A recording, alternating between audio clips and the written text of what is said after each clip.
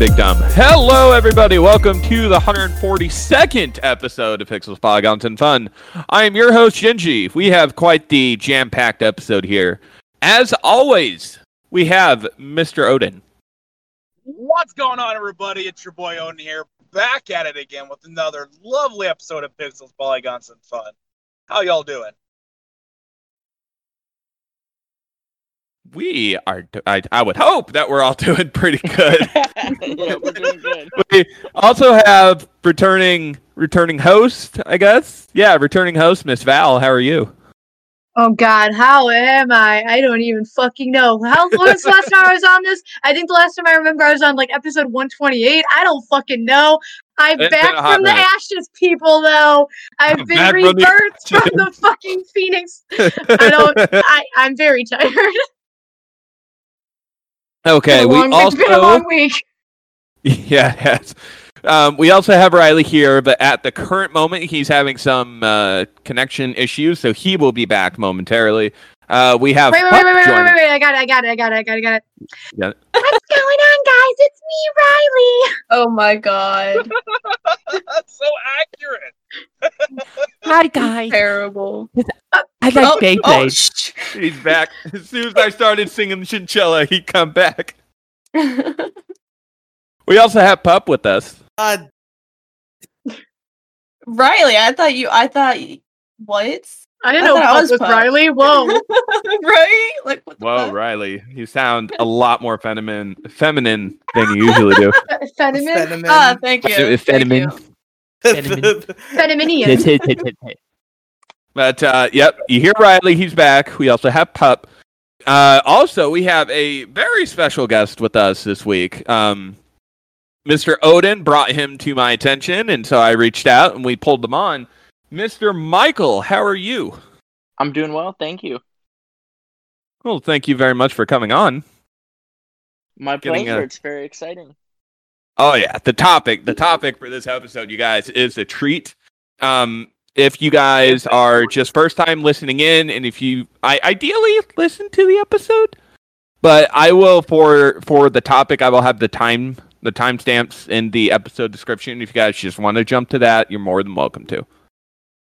So I'll make sure to put the topic, which will be an interview with Mr. Michael. I'll let you guys know now. I will put the timestamp in the episode description. So with that being said, you guys, let's make that lovely phone call. We will be right back. Yes, I see. Good news, everyone! Welcome back to the news, you guys. Got some stuff to talk about for this week. Polling from GamesIndustry.biz, written by James Batchelor. Google Stadia says it is, quote, alive and well. Question mark? Question mark? What? Google Stadia has been grabbing headlines in 2021, but perhaps not quite the way that the internet giant would like. First, the company closed its internal development studio, Stadia Games and Entertainment, less than 2 years after service launched, seemingly putting an end to the hope of ever seeing first-party titles that would truly demonstrate the full power of the cloud gaming service. In doing so, Google lost key talent like former EA and Ubisoft producer Jay Raymond, who has since received investment from PlayStation for her new Haven Studios. Excited to see what's coming out of that. All went quiet until earlier this month, when Stadia's head of product, John Justice, resigned, and 6 members of staff went to join Raymond at Haven. Given the mixed reception at launch, previous complaints around a lack of updates about the service, and even the fact that various witnesses in the ongoing Epic versus Apple trial can't seem to figure out whether Stadia is even still operating. It's all too easy to imagine the cloud gaming service day might be numbered. But developer marketing lead Nate Ahern tells Game Industry that the platform is, quote, alive and well. Quote, we are well on our way to over 100 new games launching on Stadia in 2021. We are continuing to make Stadia a great place to play games on devices you already own, he says. I tell any non-believers to take notice of how we are continuing to put our words into actions as we grow the Stadia Makers program and partners with AAA studios like Capcom, EA, Square Enix, Ubisoft, and others.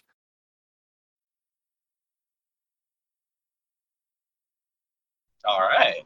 So yeah, that's it. I still say Stadia's dead. That's just my opinion. No, they say they're alive and well, so give them some credit. I don't know if I actually have faith. Yeah, they say it's. Yeah, exactly.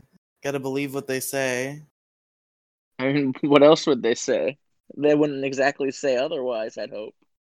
Well, especially if them trying to keep up something that they worked really hard to try to like bring up forward. Letting people know, like, yeah, by the way, our console and everything is shit. That's not what they want to do right away. They want to try to make it seem, or like really try to push out their stuff to keep it seem like it's going. That's always been kind of like, I want to say like business 101. They don't want to lose their business. So find hype and push on that hype. Yes. Well, I'm going to piggyback off of that by bringing up the epic Apple and epic fight with Apple, going off with from TheVerge.com, written by Elizabeth Lupato. Epic fights Apple in court by playing Candy Crush. Uh-oh. I can't make this up. That is the title. Sometimes I reflect on my life and wonder where I went wrong, such that I am sitting on a wooden pew in federal court watching a Google search for Candy Crush Saga on a display monitor. This is a huge trial with major stakes for tech companies. It is also a crashing bore.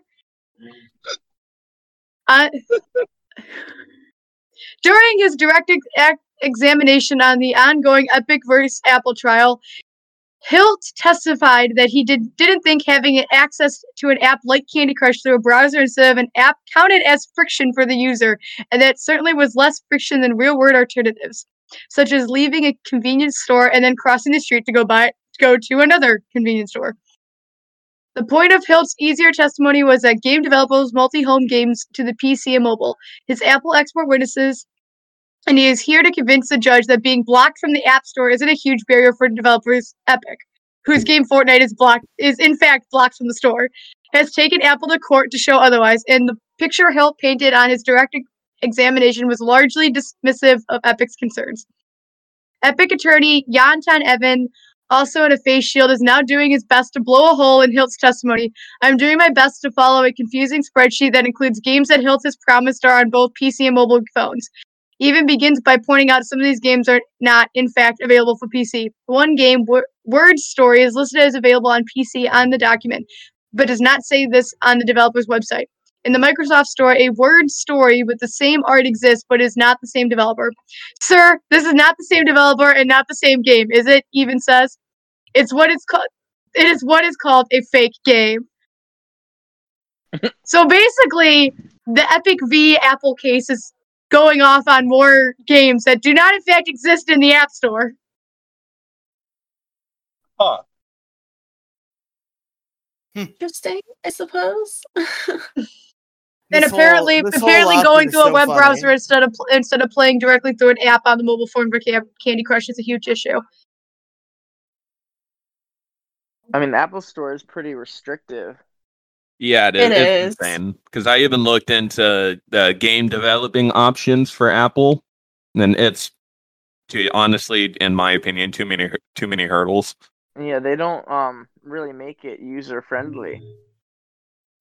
Plus, I mean, to be fair, who games on an Apple? That's also true. Nobody games on Apple. No. I feel like most gamers have Androids. Mostly.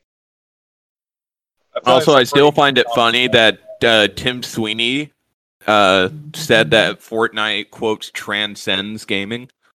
Which it literally does, but we're not getting into that argument again. Oh my goodness, Riley. No, it doesn't. I'm about to. If you bring it up, I will kick you. I don't even care.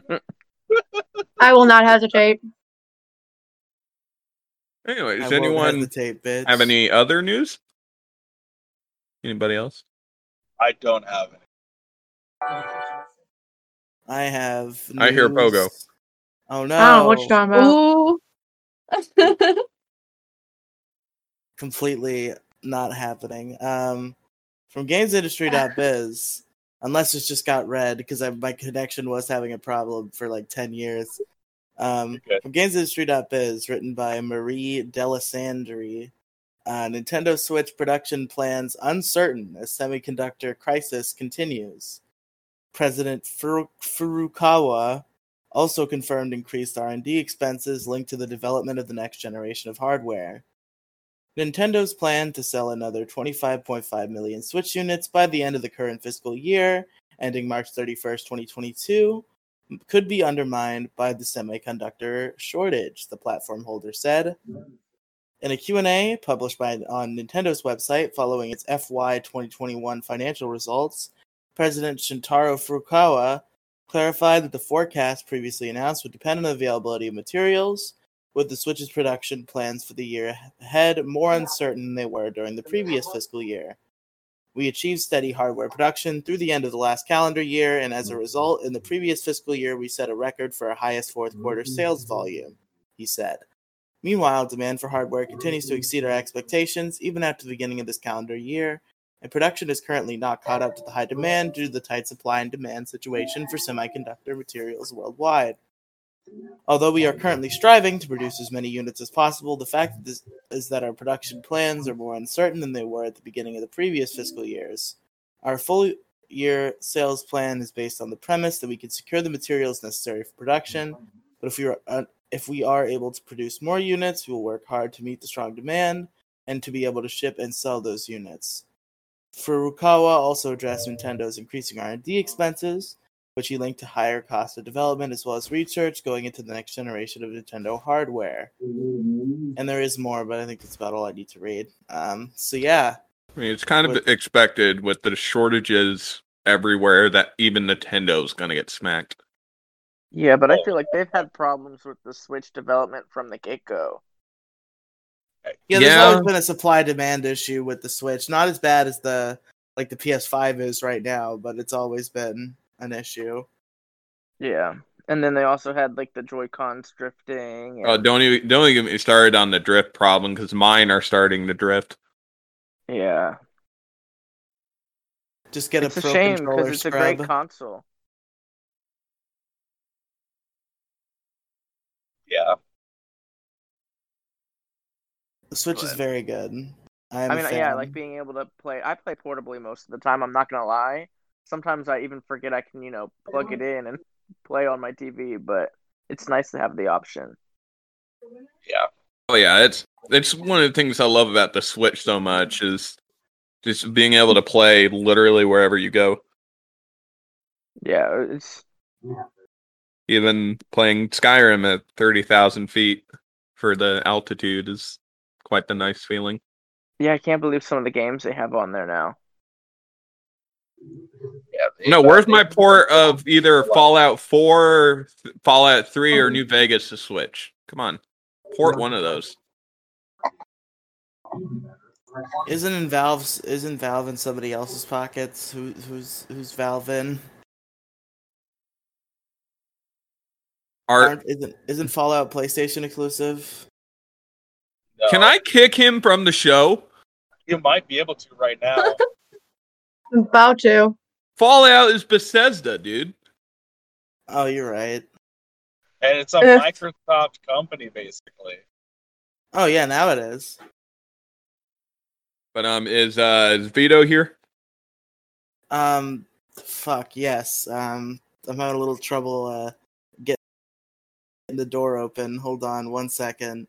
That Zoom call not loading for you? It's not a Zoom call. He's coming in real life in the Pixel Studio, dude. For a Zoom call on a tablet?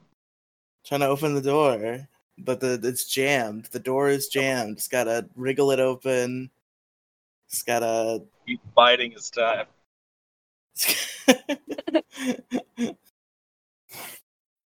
Oh, I almost got it. I got the key card going. God, Riley.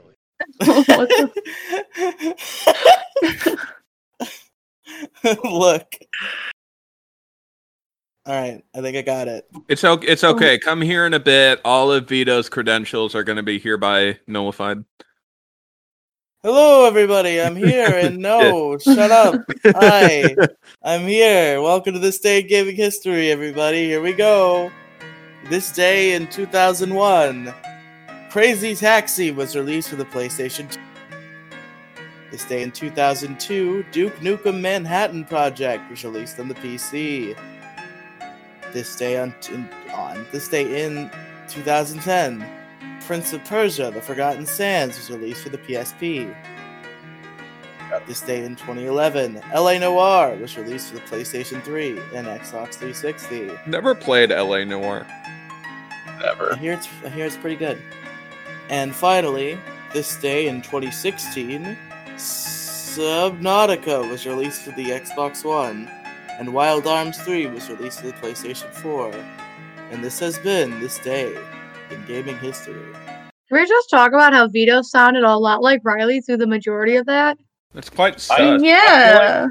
That was like quite sus. I don't know what you're talking about. I'm leaving now. Vito's in the See you imposter, next guys. week. Oh, Yeah, shit. Vito's the imposter, but he's representing Riley, so we got to kick him out. It's okay. Soon Vito will be replaced by Digital Gomez. Let me tell you something. Getting Vito in here was the longest minute I have ever waited. Oh man, I've gotten fries from a fast food place longer than. I sat in that was longer than my sit in the McDonald's drive-thru today, and like that was a good wait time, and that took less time than Vito getting in the fucking building. Look, it's not my fault the fucking door jammed. It's Gigi's fault to upkeep Listen, we this understand place. doors are complicated, and you just don't know how to turn a knob, but that's okay.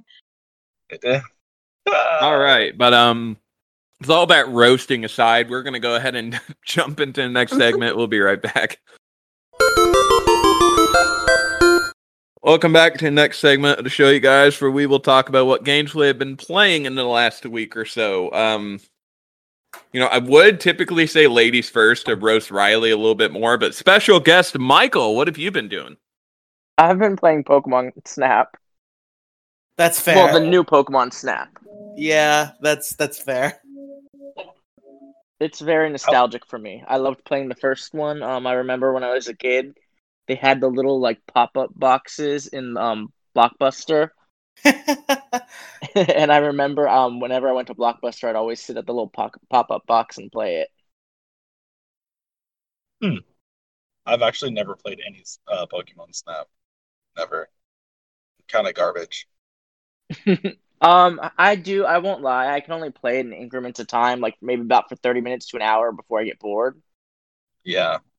But I do like having something like every day to like just play for an hour and kind of relax. I mean, I'm nowhere close to beating Snap. I've been taking my time playing it. It's beautiful. It's well done. Oh, I like seeing the Pokemon interact. Still haven't seen my water otter. I don't think he's in the game. Oshawott? Yep, yes, sir. I call him My Oshawott because he's awesome. My favorite Trico and Lucario aren't in the game either, so I'm kind of disappointed. Oof. Say what I mean. But I do like how they have day and night features. Yeah, that is nice.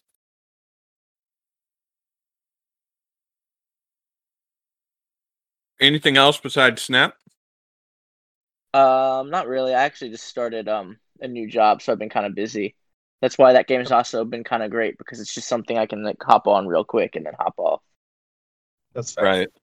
That's nice. No, fair enough. But so yeah, back to the classic roast. Ladies first. Riley, what have you been doing? God damn it. There are two actual ladies here. You're being rude to them. What? No, we're fine. Go I ahead, got more Riley. balls than you. It's rude. Always. Of course.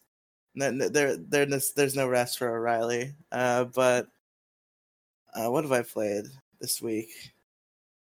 I played some Spider-Man. I remember that because I did it like yesterday and today.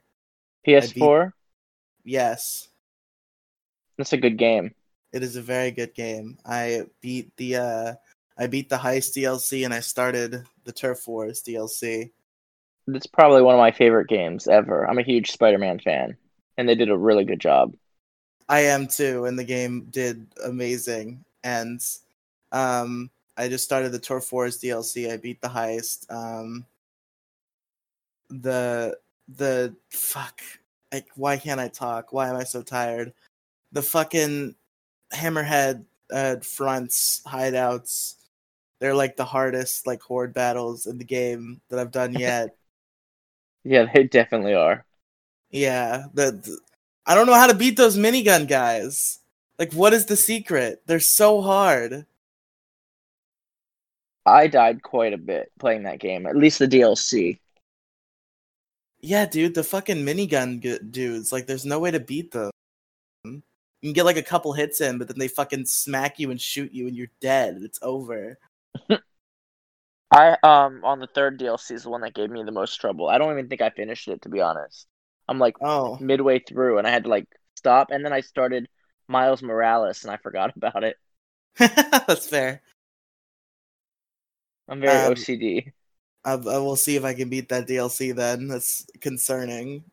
Other than that, I mean, I'm trying to think of anything else that I played. I did a little bit of... I'm supposed to have finished my X and Y gameplay by now, but I very much have not. I finished super training my Charmander, and I've not picked up the game since. What else? Fuck.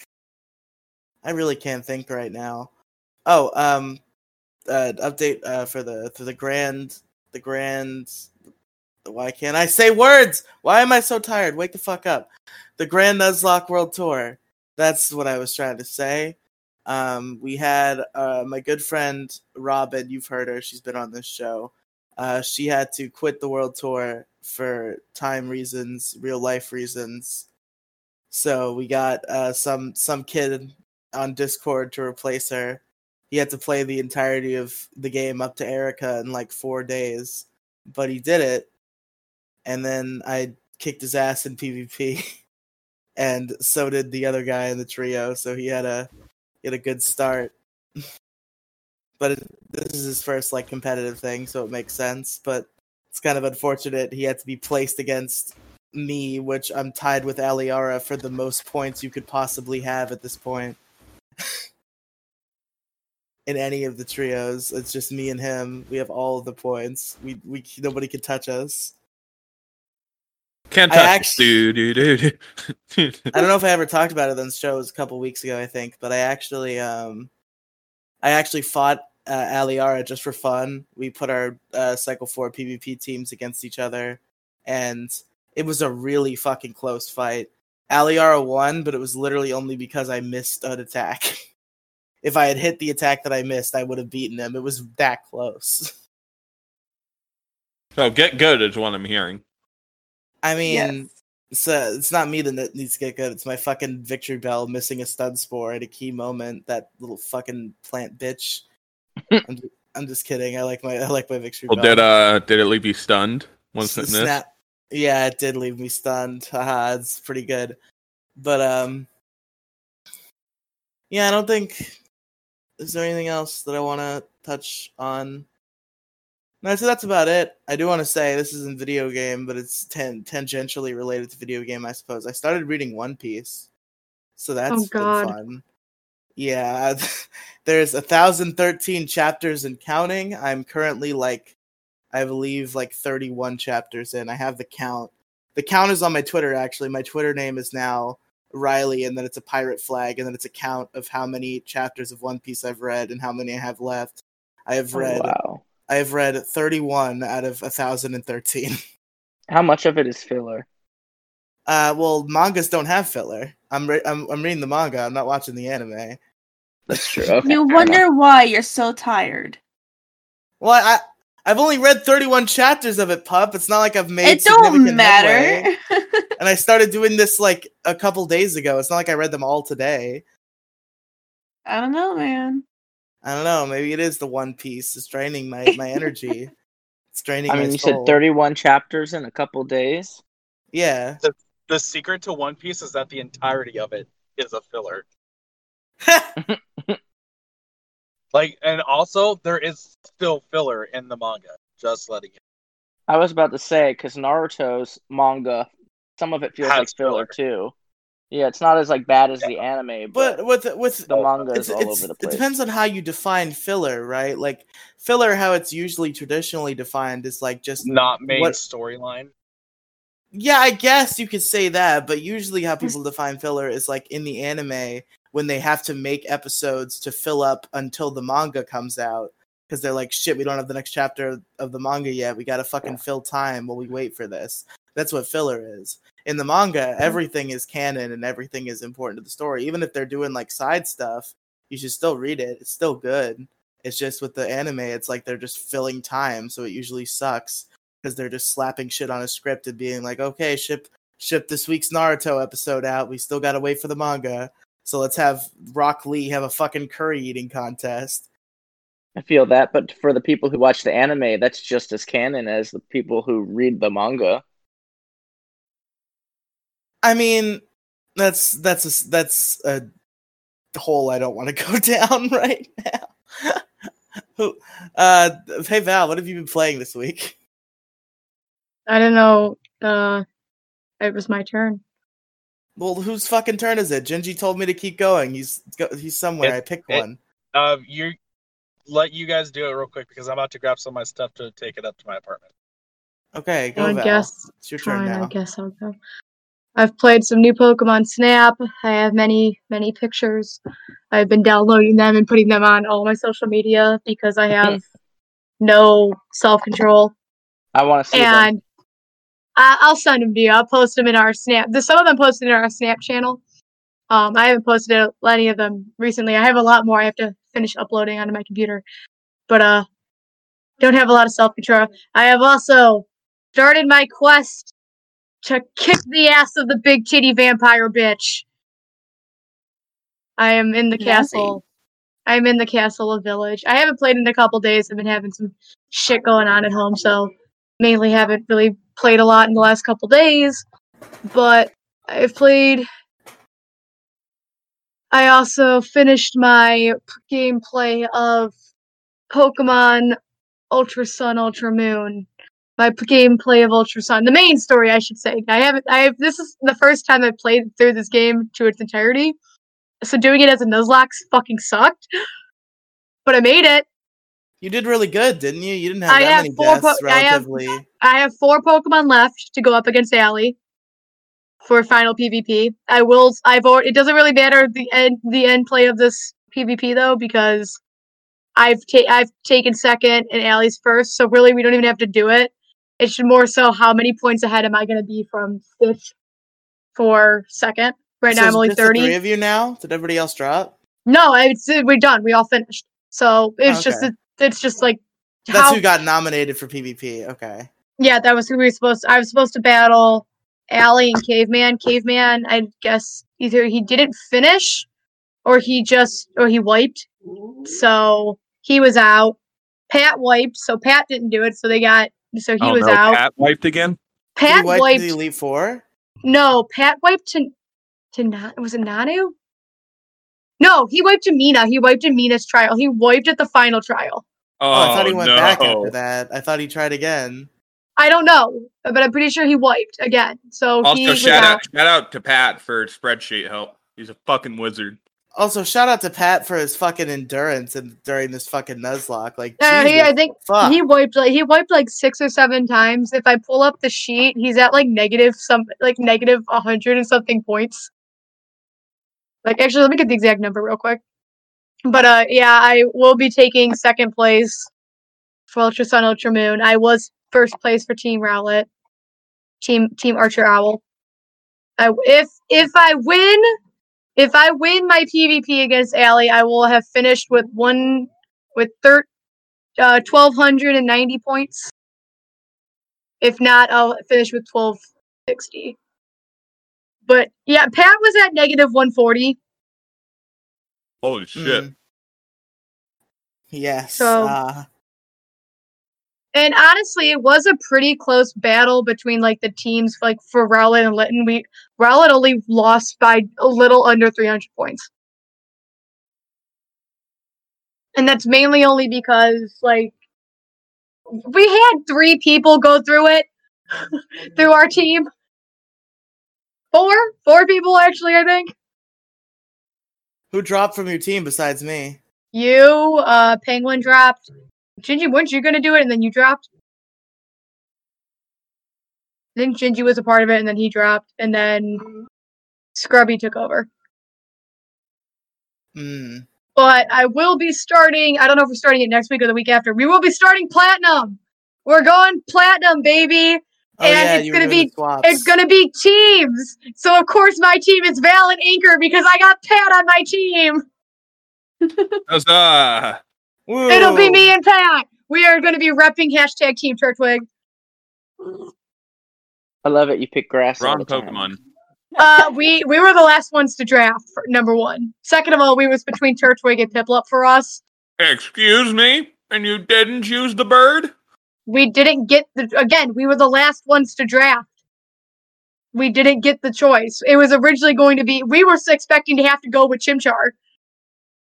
We were expecting it, but no, Allie and Caveman took Chimchar, and then it's Stitch. Why would you expect Chimchar to be last pick? He's the best starter of the 3 objectives. No, he doesn't. No, he's not. No, not even close.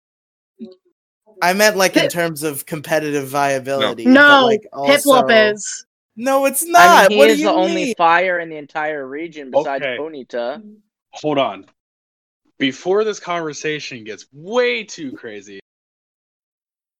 Turtwig and Chimchar are the only 2 that actually have any viable competitive sensibility in the entirety of Pokemon. Empoleon has good competitive sets. I'm just saying that. Okay. However, where Empoleon is water steel, the issue here is that because he's a water and steel, there is not a lot of resistances that he has, and he is an open target for a lot of meta type moves currently in the format. He also doesn't currently exist in the format, so that doesn't help him. But point being is that Chimchar and all them would have a Infernape and Torterra are way more viably sound when it comes down to competitive play. Torterra's never been competitive, though. Like, Torterra is very bad and competitive just because he's slow and has quad weaknesses. Empoleon has 10 resistances, 2 being super resistances, and a poison immunity.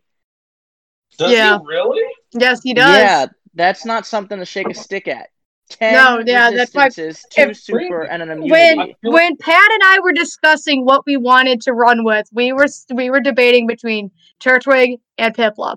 And when we saw that Allie had taken Chimchar, it looked like we were going to end up with Piplup, and we were actually kind of happy about that. And then we got Turtwig, which we're not upset about. We both enjoy Turtwig, but we know what Piplup has, and we know Piplup is going to be a little bit of a challenge. Okay, plus, that's fair. It's only got 3 weaknesses, and one of them's ground, which it's got water to cover.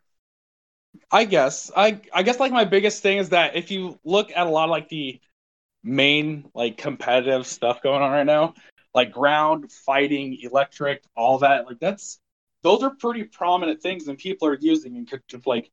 I'm mainly just happy that I didn't get the monkey because I really didn't want to run through that game with the monkey. Yeah. What's wrong with the fucking monkey? I didn't want the monkey. His head's on fire. It's cool. I don't care. He punches people. Yeah, so I'll be starting Platinum, and because of the way we are running this game, we are actually doing, after each cycle, we're swapping games. So that is probably going to be a streamed Nuzlocke for me. So Pat and I have been talking about doing a co-op stream for it, since we have to trade copies anyways. So that will be going on stream either next week or the week after. I don't remember when we said we were actually starting. But soon, TM. Soon it will be happening. So I played through my final playthrough of Ultra Sun. I will probably finish the post game story on my own, considering the fact I have never actually beaten Gen 7. Well, I did just beat Gen 7. I've never played for the entirety of Gen 7. Played New Snap and played some Resident Evil. Oh, we played some golf with your friends too on stream. That was the last time I streamed. I streamed that Tuesday, and I haven't streamed since because we've had some family stuff going on, and been dealing with that. So I'm very tired. But yeah, that's what I've been doing. Okay. Pop, what have you been doing? Well, I've been doing a lot of Red Dead Redemption online because I'm not a big fan of stories. You're talking about Yeehaw Skyrim Online. Yes, Yeehaw, yeah. And then my subscription on the Xbox ran out like yesterday around 6 o'clock in the fucking evening, which I was super upset about. I love how you have it down to like the time that it happens. Because I was like about to get on because I just got back inside from walking the child and the dog and whatnot, and I wanted to play some more Red Dead with my friends, and I couldn't get on because it wanted me to buy another subscription. I was like, "What the fuck?" So then do it. That purchase products, consume products. Consume, Morty, consume. And then I just saw that episode too. After that, I played some VR chat with the Oculus Rift, or not the Rift, the Quest, the second one. So that's pretty cool. I'm still getting used to it after a month. And then I played some Valorant earlier as well. I'm getting better at it. It's just fucking awesome. I suck at shooter games. But that's about it, actually.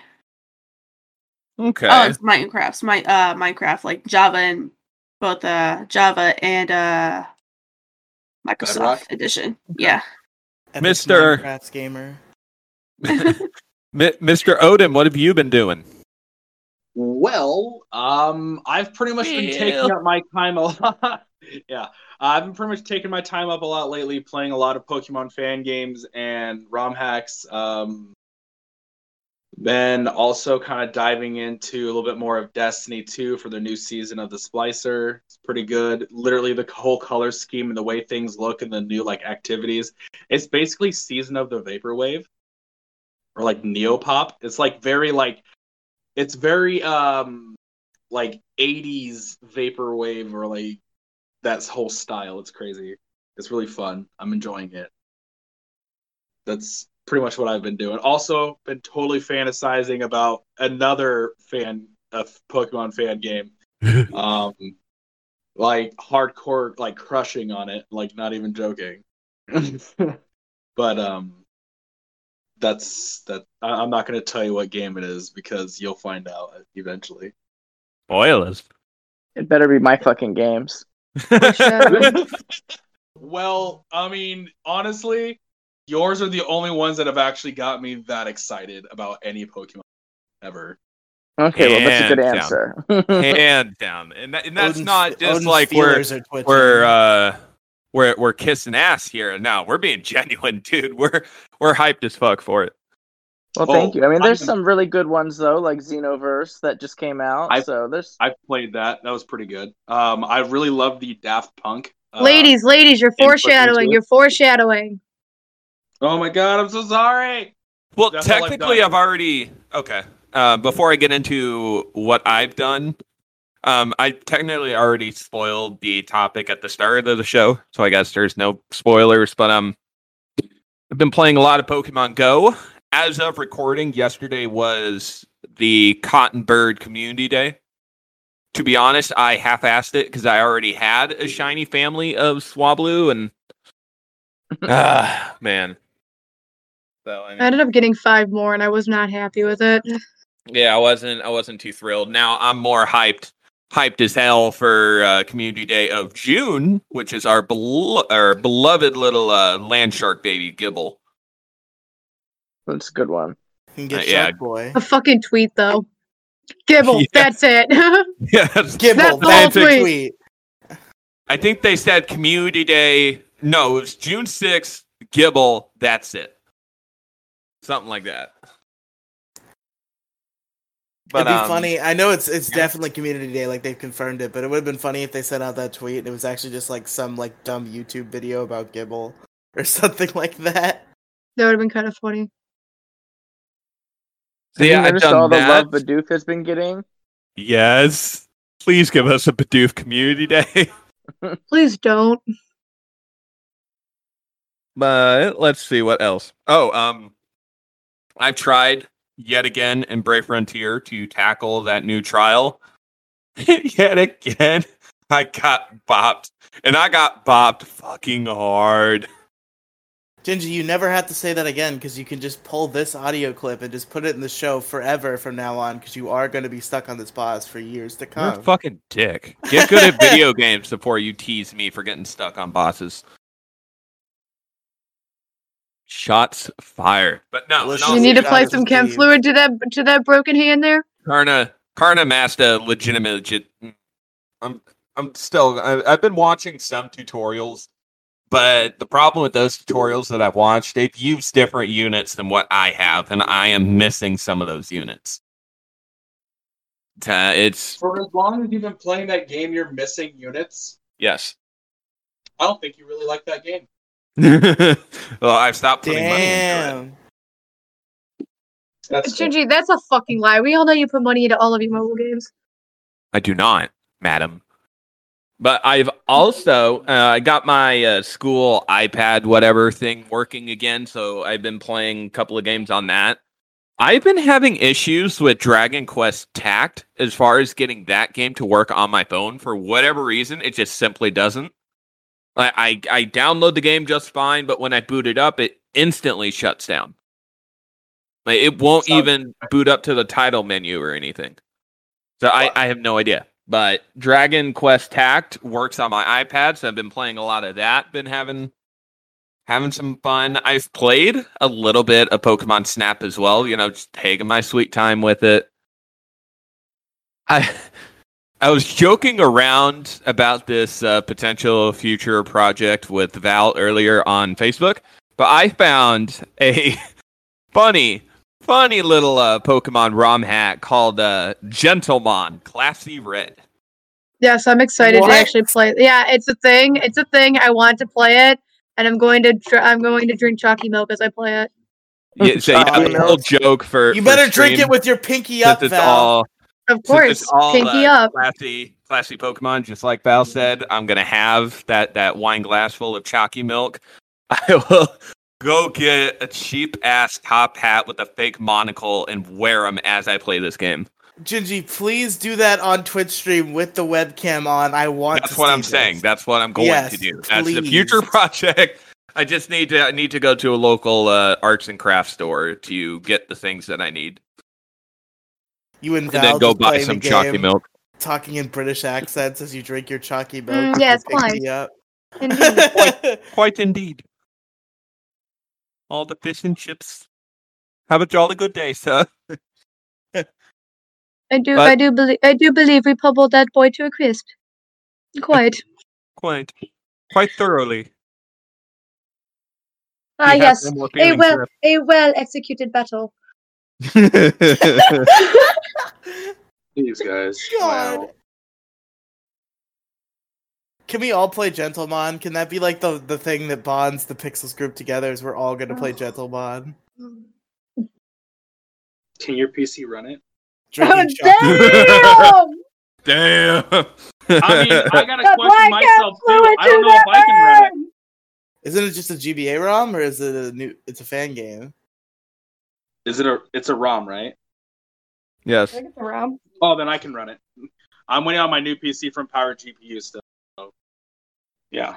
That's when I want to start my content creation. Let's go. Big epic Twitch streamer by Odin's Beard. It will be amazing. It's Dog! It's Pepper! Pepper's out for blood. Pepper! Like, I can see the bloodlust in that dog's eye as she jumps. I can see it. I can see it in her eyes. Let's see, what else have I been doing? Get her, Pepper. Oh! Get her. One last thing before we can wrap up this topic. I've also been I got back into Final Fantasy Brave Exvius, which is another mobile game. Go ahead and make your jokes, but Brave Exvius Hoodlum. at the moment is having a Full Metal Alchemist crossover event. Oh wow! And I did manage to pull a couple of Full Metal Alchemist units, but the one that I pulled that I'm the most hyped over, and I already have that boy maxed out, I managed to pull Elric and Alphonse. Fuck yeah, dude. Yeah, I pulled them both. The two of the two. You mean Edward and Alphonse? Elric is their last name? Yeah. Brain fart. Yeah, the two of them as a single. You don't know how to game. Clearly not. It's because you play them mobile phones. Shut the fuck up, Odin. But no, that about covers it. So we're gonna drop it here and go into the topic. We will be right back. Welcome back to the topic, you guys. A little bit different than what we have done. You know, we have our special guest, Michael, for the episode. We're going to be essentially having an interview with the gentleman because he is responsible for the up-and-coming Pokemon hack. I want to say Order and Chaos fan game. Yeah. Yep. It's actually not a hack, though. It's a fan game. Fan game. Almost. A lot of the assets are 100% original. The tiles, a lot of the sprites. Mm-hmm. Like, hard work has gone into this. I've literally been, like, fangirling over this. Yeah, there's gonna... Actually, I don't know if you saw... there's gonna be 3D cutscenes for, like, key cutscenes in the story. That's glorious. By Millennium Loop. Did you see the trailer for the imaginary Shino games? Yes. Like, what they should have looked like? He's who's going to be animating the 3D scenes. That's awesome.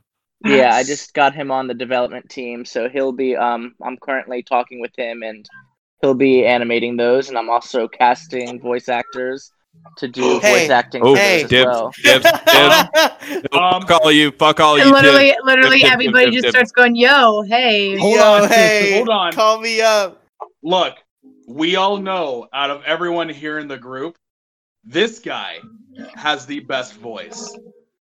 Yeah, if it has to be just one of us, it's got to be Odin, for real. Sorry to disappoint y'all, but this is an African-inspired region, so I am going for African actors if possible. Okay, that's fair. Are there no white people there? There's the rival Noah is white, but the cast is primarily people of color. That's African, totally fine. Egyptian, so I accept that. That's cool. That makes it like Odin could be the rival. No, I had some really talented people so far, though. Yeah, and honestly, I've done like nothing at all, and there are people who have a lot of hard work out there, and they should take it. They should get that chance. Don't forget about me. Well, a big goal in this project for me was representation for that community. Because I feel like while Game Freak's gotten a lot better in the representation of people of color in the franchise over the last couple gens, it still feels kind of tokenish. Like, I don't think it's a fair representation of the community. And I think I wanted to explore territory that hasn't been explored and put this community in the spotlight. You know what I mean? Because it's the roles are reversed. For a change, it's the, more lighter-skinned characters who are the token characters this time around. And that kind of answers the first question of this interview I wanted to ask you, Michael, is what were some of the inspirations for this region? Did you actually prepare questions, didn't you? I did. Good job. Gingy did his homework. I have been doing my homework. Not his real homework, but his podcast homework. We should probably have him go over, like, what the region is first, and then ask questions. I have one main question that I want to ask, and I think Gingy knows what it is. So short synopsis of the game. Go. Okay. Well, the Luika region is, like I said, an African-inspired region by Africa and all of its various different countries and their cultures. Like Black Panther, since it is a fictional region, it's not 100% accurate. It's a compilation of all these different cultures. It's drawing from all over the place to make its own unique culture within the Pokemon universe. The story is about family and Rain. The protagonists are both royal twins. Their father is Champion Akeem. Their uncle, Professor Bobab, Obasi Bobab, is the professor who gives you your Pokemon, but he also is the secret antagonist of the games. And there's a lot of characters within the story who are related in some sense, and the whole journey is your goal to explore the region and see it through the citizens, both Pokemon and people's eyes, so you can prove yourself worthy of becoming champion. Because in this region, champion's not just a title, it's an actual role. Champion is the ruler of this region. That's the Elite awesome. Four is his royal court. So you have the ambassador, the advisor, the treasurer, so on. So you actually are going to be groomed. You're being groomed and doing the ceremonial trial to become champion. Michael, I have a very important question for you. Yes. The treasurer has a Persian, right? If not, he needs to have one. Nope. The treasurer is actually the water Elite Four member. The Elite Four is grass, fire, water, and electric. But Michael, Payday, though. He's got a magic lamp, though. His ace is Hierophant, the water starter, the genie. Okay, that's fair. Nope. Yo, Riley, honestly, if you haven't checked out this guy's Instagram page for this, I need you to go look at it right now. I planned to before this podcast, but I planned to do a lot of things this week and did not because my work week sucked ass. So I won't lie here.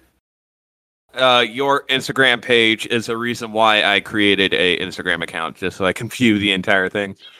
That's awesome. What's your Insta tag? Where can people follow Raging Gingy on Instagram? I hardly take pictures of myself. All right, let's get back. Plug to it Michael later. And his amazing fan game, please. I want to hear more. Yeah, now that we have a brief synopsis of the game itself, which already just sounds unique compared to the other Pokemon games, I guess. So we're kind of leading back into the first question I asked. What were some of the inspirations for this game when you were coming up with the design work for it? Well, obviously for me, the biggest inspiration is Pokemon, as obvious as it sounds, because what I think a lot of fan regions or Fakemon projects or fan Fakemon games don't get right is that Pokemon aesthetic. So I put a lot of careful research, not only into Africa and, all these different cultures, but I also put a lot of research into how and what Pokemon and Game Freak does in the actual canon games. So my number one goal for these fan games is for them to feel as legit and canon as possible.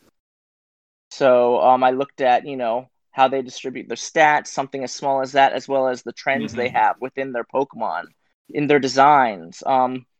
A lot of Fakemon projects also over-design their Fakemon. They're kind of too complex. A Fakemon or a Pokemon design is normally pretty simple. They all look friendly, like they could be your friend. There's only usually 3 to 4 colors max.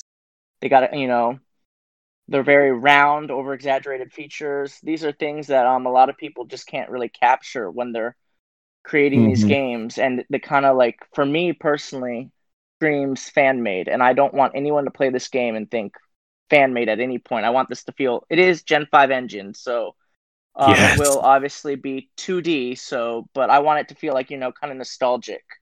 Like you're playing through one of the older Pokemon games. That's awesome. That's awesome, man.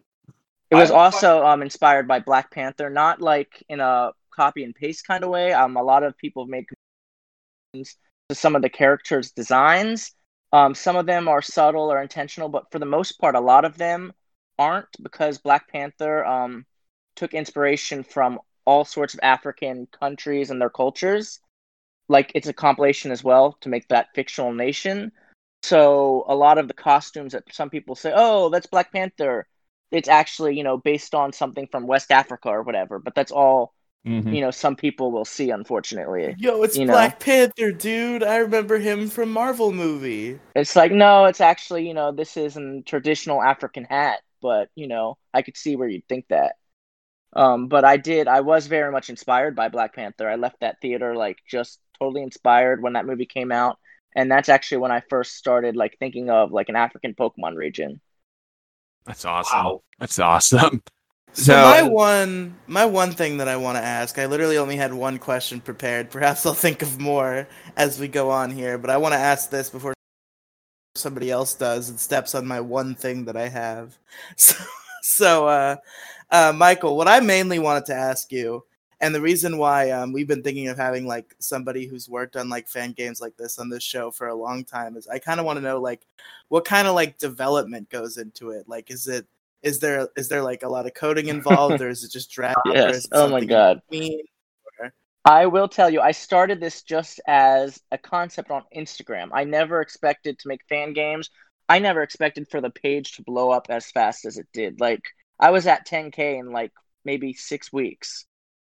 Wow. So, and it's been nonstop ever since. It's a great community. I love the Fakemon community, Pokemon community in general. Very warm and welcoming. But once it got like really popular, all these people are like, "Oh, are you making a game? Are you making a game? Will you make a game? Will you make a game?" And, after getting that kind of support, I was like, why not? I'm already putting all the work into all my posts, all these Pokemon, the story. I've already got all the story in the decks there. Like, you know what I mean? Why not give it a try? And now that I've started working on the games, which are still in the early stages of development, we're making good progress, but I never imagined how much work it would be. I'm not going to lie. It is a lot of work. My role, obviously I created the region, all of its characters, all of its Pokemon, the story, all of that. So I'm directing the games. I have a team. I have a really great development team of about 12 people right now. I've got developers/coders. I've got a great composer, Connor, who has been with me since the beginning. I've got a couple animators now, maybe 3 or 4 spriters. I oversee everything. I actually work with everybody individually. We don't talk as a group. I contact people individually and say, "Hey, this is what I want. This is what I need. Could you do this for me?" I oversee it all and make sure it all fits with the narrative or look I'm trying to sell for the games. And then I meet up with my main developer and we start piecing it all together from there. But it's a lot because not only is there all the coding of the moves, the abilities, putting the Pokemon in the game with all their stats and their abilities and movesets, but you also have to sprite everything, front, back, animate the sprites, cries, all the shinies, dialogue, music. The sprites and the tiles is the hardest part. That's why we're still in the earlier stage because we're not even halfway through all the sprites and the tiles, which, like I said earlier, are mostly original because I needed it to look authentic to Africa and not like any other fan game. Like a lot of the fan games use the same tiles and stuff, and I wanted to kind of break away from that. So every location looks unique and authentic to its inspiration and not just like every other fan game. That's awesome. Yeah. So are you... But yeah, it's a lot. So are you luckily using Pokemon Essentials, or are you doing it on your own? Yeah, we're using Pokemon Essentials. We're currently working in version 16. We're going to be switching over to 19, it looks like, though. Which is pretty easy. It's just kind of like a copy and paste kind of thing with the assets we already have made. It's a very, very touchy program. It's very touch and go, and it's easy to kind of crash. So it's a lot of trial by error. We're going to have a private beta, but it's only going to be just the developers and a couple of my closest friends because the project has grown so fast that I'm really scared of, it getting a little too popular before it comes out and not making it before the games are actually ready. Mm-hmm. And part of that's also because since it started out as a concept, people are going to, by the time the games are out, everyone will know the characters, they'll know the decks, they'll know the story. I mean, my followers are great. They know it inside out. And I need to save some surprises for them, especially to kind of honor their support from the beginning. Right. I agree. That's.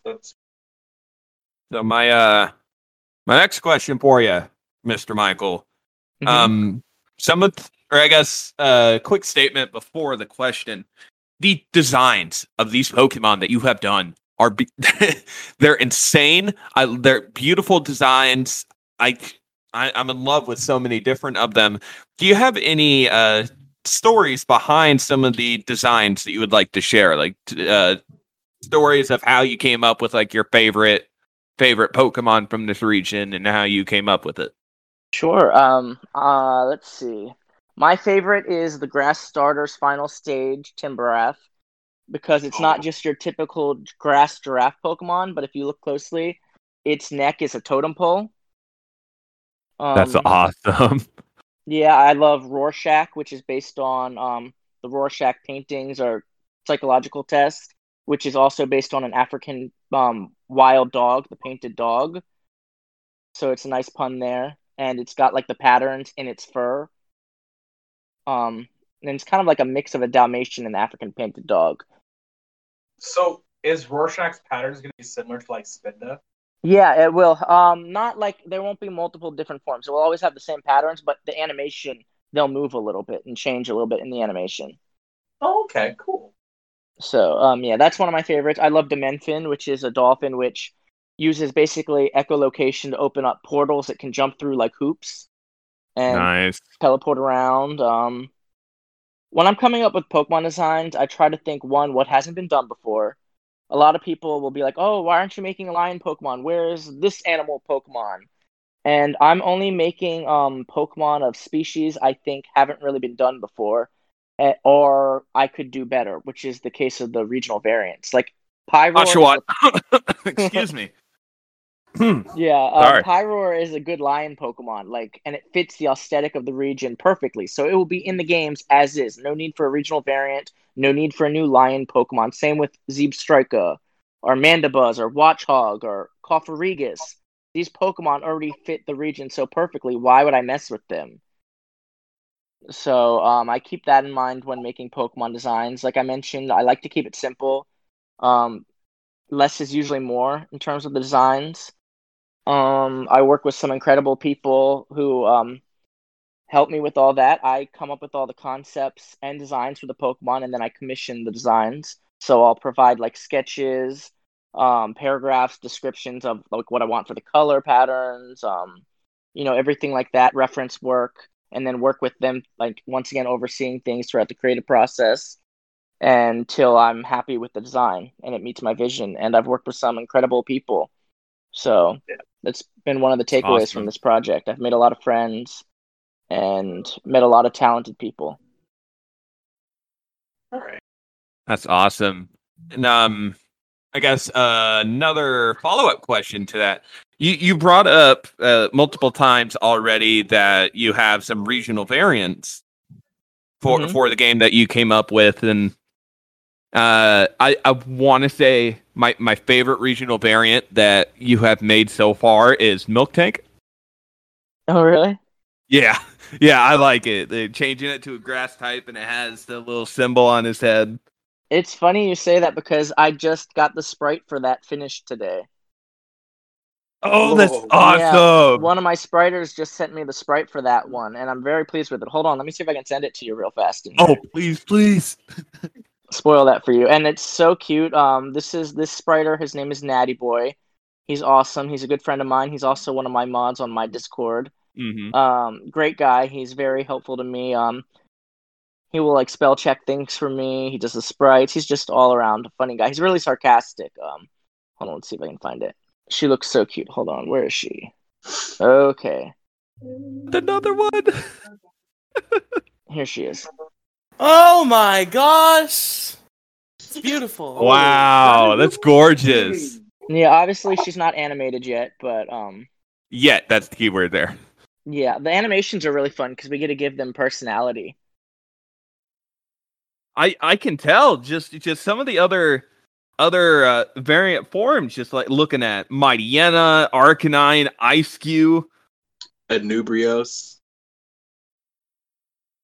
Oh yeah, well some of them aren't actually get confused as forms, but they're actually part of the new mechanic Pokemon Rebirth, which divides into Rebirth forms and Rebirth evolutions. That's so cool. I was reading about that a couple of weeks ago. I was like, now that is an interesting way of going about it. Yeah, and I really can't wait. I start posting the Rebirth forms next month. I'm currently posting all the legendaries on Instagram, so I'm really, really excited to post the Rebirth forms. Oh yeah. So like I actually found this mechanic extremely interesting and how it affects certain Pokemon differently. And I had a lot of questions internally dealing with it because correct me if I'm wrong, the basic premise of a rebirth evolution is that the Pokemon has to die while holding the item, correct? Well, they're not dying, they're fainting. This is Pokemon, so dying is a little bit dark. They have to faint while holding. Okay, so rebirth forms. There's two items that trigger Pokemon rebirth. There's the Soul Ankh, which triggers rebirth forms, which is mostly for new Pokemon of the region, and they're a temporary form change, kind of like Megas. It just has the activation of fainting while holding the item, but they're a lot stronger. New appearances, and the key aesthetic to Pokemon rebirth forms are they're overcome by their element. They're kind of reincarnated. It's a play on Egyptians' belief in the afterlife and reincarnation. So they're awesome. Being brought back in their purest form. I like that tie-in. How you're really wrapping in the mythology. Yes, and then the other one, Pokemon Rebirth Evolution, they have to be holding a Soul Stone while fainting. And that's a permanent evolution, not a temporary form change. Like Mummyon, for example, the new evolution is a rebirth evolution. It stays Mummyon, but it can only evolve while holding the Soul Stone and fainting. So cool! Yeah, so, and same thing with the Nubrios or Ferochu. They're evolutions, so. Honestly, like, every single one of these have got me just ridiculously going. So Ferochu especially really kind of like made me excited. I've always had a huge, massive fascination with the ancient mythology and culture.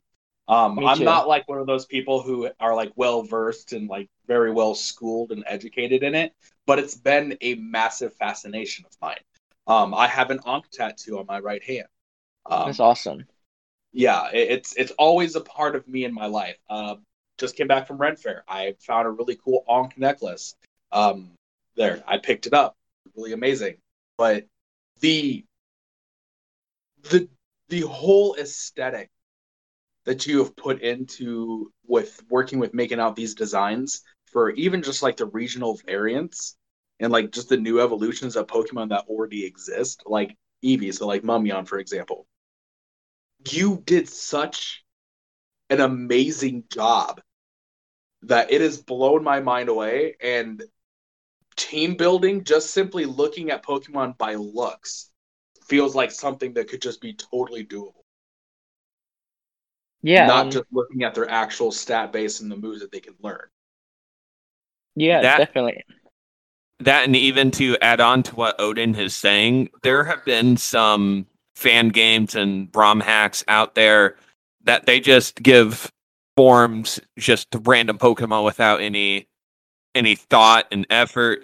But just looking at the designs that you've done with some of these Pokemon, especially the regional variants, you have put thought, love, and care into these designs and not just picking stuff randomly. Oh yeah, they're my babies. And honestly, every single Pokemon I created is native to Africa or like connects to African culture or Egyptian mythology in some way. There's not a single Pokemon that does not belong there. And I mean, some of my favorites are the ones based on African folklore. Most people recognize the Egyptian ones because a lot of people aren't familiar with African culture, sadly. But some of my favorites are based on like the Ninky Nonky or, creatures like that. Right. Yeah. Which you probably haven't seen yet, but lots of those are in the rebirth forms. But I'm really excited for those once again. Mm-hmm. And Val, you're gonna really like this one. Because I guess the next thing I wanted to ask is what thoughts went into giving Pokemon, their regional evolutions? Because I'm looking at Dunboros, which is what looks to be a regional evolution of Dunsparce. Yes. Once again, it is a rebirth evolution. They're not really a regional form. Oh, okay. But so that was something I want to do. For the rebirth evolutions, I wanted them to feel more sacred. Like, I didn't want them to just feel like, oh, this is an evolution for this Pokemon, because I know a lot of people have wanted a rebirth form or evolution for Dunsprouse for a while now. Mm-hmm. I wasn't doing it for fan service. I actually, even though this is a fan game, I didn't make a single Pokemon, haven't really done anything for fan service. Everything I do, I think, what would Game Freak do? What would Nintendo do? What have they done? How would they go about doing this? And when I was looking at like Egyptian mythology and African folklore for some of the creatures, I saw the Ouroboros. And I was like, okay, well, I definitely want an Ouroboros-mon, but who am I going to pick? And I eventually decided on Dunsprouse. I thought it could be a cool rebirth evolution. Because for the evolutions, since they're not forms, the rebirth forms focus on more of the newer Pokemon. The evolutions are new forms or evolutions of the older pre-established Pokemon. So when I was doing that, I was looking at like snake Pokemon, older snake Pokemon, and I didn't want to do Ekans or Orbok because my starter's Cobra is a Cobra. Right. So I wanted to do something more unique for it. So that's how I kind of landed on Dunsprouse. Yeah. So I'm gonna say this real quick. Your fire starter for this game, I will fight people on this. I think it is probably better than any of the fire starters actually done for Pokemon. The general idea and concept of it with it, it looks amazing, and just the sheer typing with it is just woo. I mean, it cries to ground types, but besides that, yeah. That's fine. It can cry to ground types, but that thing is quad weaknesses. Gnarly. Sad. I can. Yeah. Oh, go ahead. It's based on King Cobras and Egyptian pharaohs. The theme of my starters is they're all based on something sacred. So like the totem pole, the pharaoh, the water starters based on genies and Gensha. Like they're all got a sacred theme going on there. Yeah. I need to say thank you for the elemental monkeys on their behalf that you're adding in more of them. That's funny because those were actually, I scrapped them originally. I just decided to throw them back in like maybe a month or two ago. They were an idea I had for a very long time, but I had already had a monkey line, the monkey line, and then I realized Unova had 2 monkey lines, so I was like, it doesn't really matter. I'm gonna put them in. Listen, Michael, you can never really have too many monkeys. That's my motto. Very true. I mean, like I said, Unova had 4 monkey lines in total if you count Darmanitans. So, honestly, like Primitot kind of reminds me of like caveman / like monkey line though. Yeah, it's I don't really think of it as a monkey, but it is caveman inspired, and a lot of people do make the monkey connection. I don't really think of it as such. For me, it's more of a humanoid mon. That's fair. And and that's once again like connected to real lure because that's where life was supposed to have started from. So I was like, okay, well, I need a caveman mon. I didn't want it to be a fossil though because I'm really big on fossils being dinosaur Pokemon basically, or like Jurassic to a degree. So, but it is connected to them by lure. I have a very amazing question for you. This deals with like one of my favorite typings for Pokemon. Okay, bug typing is my favorite. What was your inspiration for Beckham? For the bug Pokemon? Yeah, the bug dragon. Oh, the bug dragon. That line's really fun because it starts off being inspired by the dragon-headed caterpillar, which is just really cool looking. I really wanted a bug dragon. I'm not even gonna lie. When I was making my decks, I wanted at least 6 new evolution lines of every type. The dex is very balanced. And I wanted every Pokemon to kind of look aesthetically different too. I wanted a certain number of single stages, double stages, 3-stagers, monotypes. Like, I had to consider all of that and making the deck seem legit and balanced. And the bug dragon was just a type I really wanted to do because every new generation they do about 8 to 10 new type combinations. So I wanted to at least do 8 or 10 new type combinations, and that was one of the ones I definitely wanted to explore. It's based on in its final stage, which is a version exclusive evolution, based on Comet Moth, which is exclusive to Madagascar, and the Goliath beetle, which is also African. So it's amazing. Awesome. And the dragon typing comes from their monstrous size, basically. Mm-hmm. It is literally like I'm looking at honestly I'm looking back and forth between Behemoth and Battlemoth. Mm-hmm. That like both of them just in general they're fierce looking, and I go strongly with like aesthetic for like my team builds. If I want to build like a cute kind of like Pokemon build, something that's like adorable, like plushy, but they can really mess you up, I'll build on that aesthetic. If I want to do something that's like, I want you to be intimidated before we even start the battle. Yeah, kind of for sure. And I'll definitely say Behemoth and Battlemoth really, really, really bring that. They do. Because like Behemoth has like an elegance to it, but at the same time fierce because of the wings itself. It's a lot of like vibrant colors, and a lot of things would shy away from giving it a hard time. Yeah, and I wanted to incorporate, since they're version exclusive evolutions, the version colors into their designs. So like Behemoth has the blue, like the light blue in its design, and Battlemoth has the red. The artist I worked with on that one is one of my closest friends on Instagram, so that really helped me kind of like be able to create with him. Like the creative process, I like working with people I can be comfortable with, Yeah. It makes it easier. And that's why I like working with everyone individually, because when you work in a group setting, there's too many cooks in the kitchen, whereas if I'm working with one person in an intimate setting, it's just me and them. I can share my ideas with them. If they have an idea, I can listen to it, but I'm not getting like 3 different ideas or whatever, because at the end of the day, like, it's my vision, you know what I mean? Yeah. I don't want everybody's idea, but if I get the idea of somebody I'm working with, it's a little more intimate, and I can say, well, hey, yeah, let's try it. Worst thing I can say is, no, I don't like that, but sometimes it works out really well. It all depends on who I'm working with. But his name is Jayo, PokeJ on Instagram, and he's one of my favorites to work with. All right. Okay. I'll give him a look. So my next one I wanted to ask is, some of the NPCs that you've put thought and effort into, could definitely see just at a glance like what kind of stuff they're representing.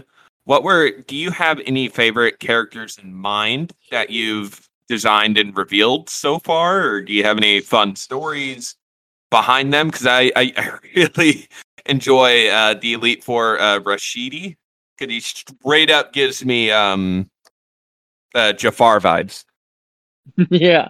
So for the Elite Four, like I mentioned, they all have different roles because they're basically the king's royal court. So I needed an advisor, and then I instantly thought of Jafar. And then since I wanted them all to have starters as their aces, I instantly thought of Cobra, who is a Cobra, just like Jafar's staff. And I was like, you know what? Like, that kind of fits the aesthetic of the region. Maybe I'll do something like that. You know what I mean? Right, yeah. So the Grass Elite Four Tamala has a cane, which looks like Timberath. Gowin, the Water Elite Four member, has a lamp like Hydrophant.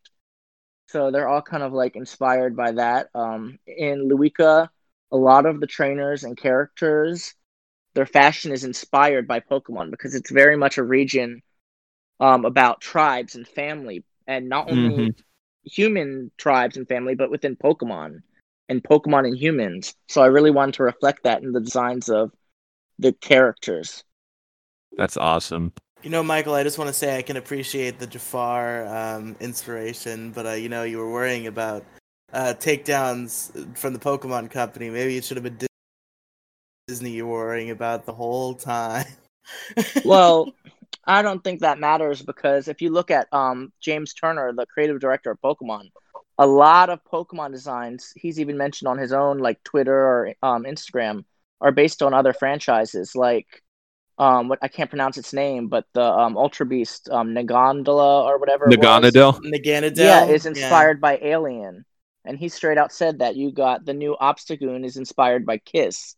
like Pokemon takes from other franchises and inspiration all the time. So, and they haven't been hit. So that's fair. That was more just a dumb joke.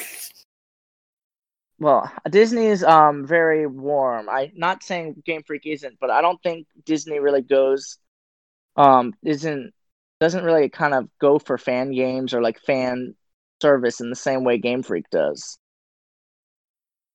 Like I don't know. I mean, Disney has its fair share of copyrights, or all companies do at the end of the day. But you know, and you gotta understand too. I get why they do. I mean, it's their property, you know. Everybody just has to be based like Sega. Sega's like, you can make fucking Sonic fan games. Cool, great. I mean, it's all out of love. Like, I absolutely love Pokemon. It's a huge part of my childhood. It's a huge part of my life today. Everything I do as a fan is like a love letter to Nintendo. So I would hope that if they look at this and they see all the hard work put into it, that they would see that and see that this is all coming from a good place, you know? Right. But, you know, you never know. It's a gamble you take with this, you know? Mm-hmm. And so I have a couple more questions, but this one has been itching at me to ask since, you know, you've stated before that this is a, you know, African inspired region. Please tell me there's going to be some way, shape, or form a reference to Ugandan Knuckles. No. Do you know the way? Do you know the way? Michael, just one random trainer. Just make him say that as his little before the battle thing. Just do you know the way? I think that could be doable. Yes. Gotta make sure he has like boxer type gloves on, so we know. Like, hey. No, then you beat him. Then you beat him, and it's like beat Texas. No, I'm serious. I'm lost. Do you know the way to town? There could definitely be some fun Easter eggs put in there. That's the beauty of a fan game is you do have, you know, a little bit more liberty in that kind of stuff. That's awesome. I did have one last question on my behalf. Mm-hmm. Just one last one. Tell me you're gonna have following Pokemon. So we've considered it, but probably not because, like I said, these games are a lot more work than I ever imagined. And there's almost 200 new Pokemon already, counting like all the forms. Yeah. And not only would we have to make overworld sprites for every single one of them, but we'd have to make them for basically Gen 8 and a couple of the other generations as well, because there's not already following sprites for basically anything past Gen 4. Okay. So that's fair, actually. That's so we'd really have to fair. literally make overworld sprites for everything from Gen 5 to the 200 plus from this game. So hear me out on this one then. Have you thought about doing a special follow Pokemon for your starter specifically if it is on your team? Do a what? Do a follow Pokemon specifically for your starter if it is on your team. Like a Pokemon Yellow the type starter deal? Pokemon does. There is a part where the starter Pokemon follows you, yes. Okay. Because like I know that obviously doing the whole following Pokemon thing with the sprites and like the animations for everything is a lot of work. But it just I don't know. I'm a sucker for Pokemon following you. I really am. If anything, I am too. I totally get it. Like as a fan, I totally get it. It's a feature I would absolutely love to have, but practically speaking, with all the work we already have, it's just kind of like not very plausible. Like I would really like to have it. I'll never say never. Maybe in an update or something. You know, it's just right now not the main priority for me. But absolutely. I will say the overworld will have a lot more Pokemon than normal in the environment because, you know, you'll be seeing Pokemon chilling out in the different environments more than you're used to in past games like Gen 5 or Gen 4 games. So there will be more life brought to the locations to make up for that. Okay. An idea that can maybe be employed, this is just like throwing spaghetti at the wall based on something that Pokemon has done before, is maybe spaghetti just meatballs? Like... Yes. But I'm kind of hungry. I know I'm hungry too. I got food to make after this, but maybe you could do like I think it's Amity Park, or am I thinking of something else? Like the thing in Gen 4 where like they had like a handful of like the Pokemon that were cute, and you could like take them on a walk in a park. Like maybe do that with some of like your select like cutest, coolest Pokemon that you'd want to see walk with. Mm-hmm. I mean, yeah, something like that could definitely be possible. Right now, like I said, the main priority is just like finishing the sprites, the tiles, kind of getting all the core parts of the game into the game, and then all like extra features will be kind of like afterwards. You know what I mean? Implemented afterwards. So, but I do have a couple ideas for like mini games or like side quests. There's a new thing called Hidden Tombs in the region, which is kind of like Gen 3's Secret Bases meets the Dynamax Wells. So basically you find these hidden tombs that you can then go and explore. They have their own set of puzzles and challenges. And then if you solve the puzzle or challenge, which could be like booby traps or like moving things into certain patterns, whatever, different, it will vary depending on the tomb, you get to challenge a legendary Pokemon, which is the guardian of that tomb, and catch it. And they will also come with a rare item, which will usually be like the Solonk or the Soul Stone, the ones that trigger Pokemon Rebirth. That's cool. So yeah, Go ahead. Sorry. No, I was just gonna say this new mechanic is not gonna be as spammable as like Dynamax or Mega Evolution. I want it to feel sacred. So the item it's holding after it triggers its Rebirth evolution or form disappears. So you have to actually go to the hidden tombs to collect them and save them up for certain occasions. Like you can't just Pokemon Rebirth every battle. That's cool. I like that.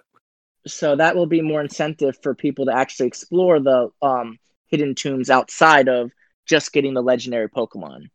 Mm-hmm. That's awesome. I like that because you're taking a really cool mechanic and you're making it so like, look, you're gonna enjoy it, yeah, but you are gonna enjoy it when you finally find the opportunity to use it, not just spam it wherever you want. Exactly. Think of the first time you ever did Mega Evolution, like how amazing it felt. You know what I mean? Right. Yeah. No, you're capturing that same energy. So yeah, not only that, like the mechanic's kind of broken otherwise. Like you're literally getting a free instant max revive with basically a Mega Evolution. So if you could literally just, reuse that item and do it, whenever you wanted, it would be kind of like it's basically a 7th Pokemon.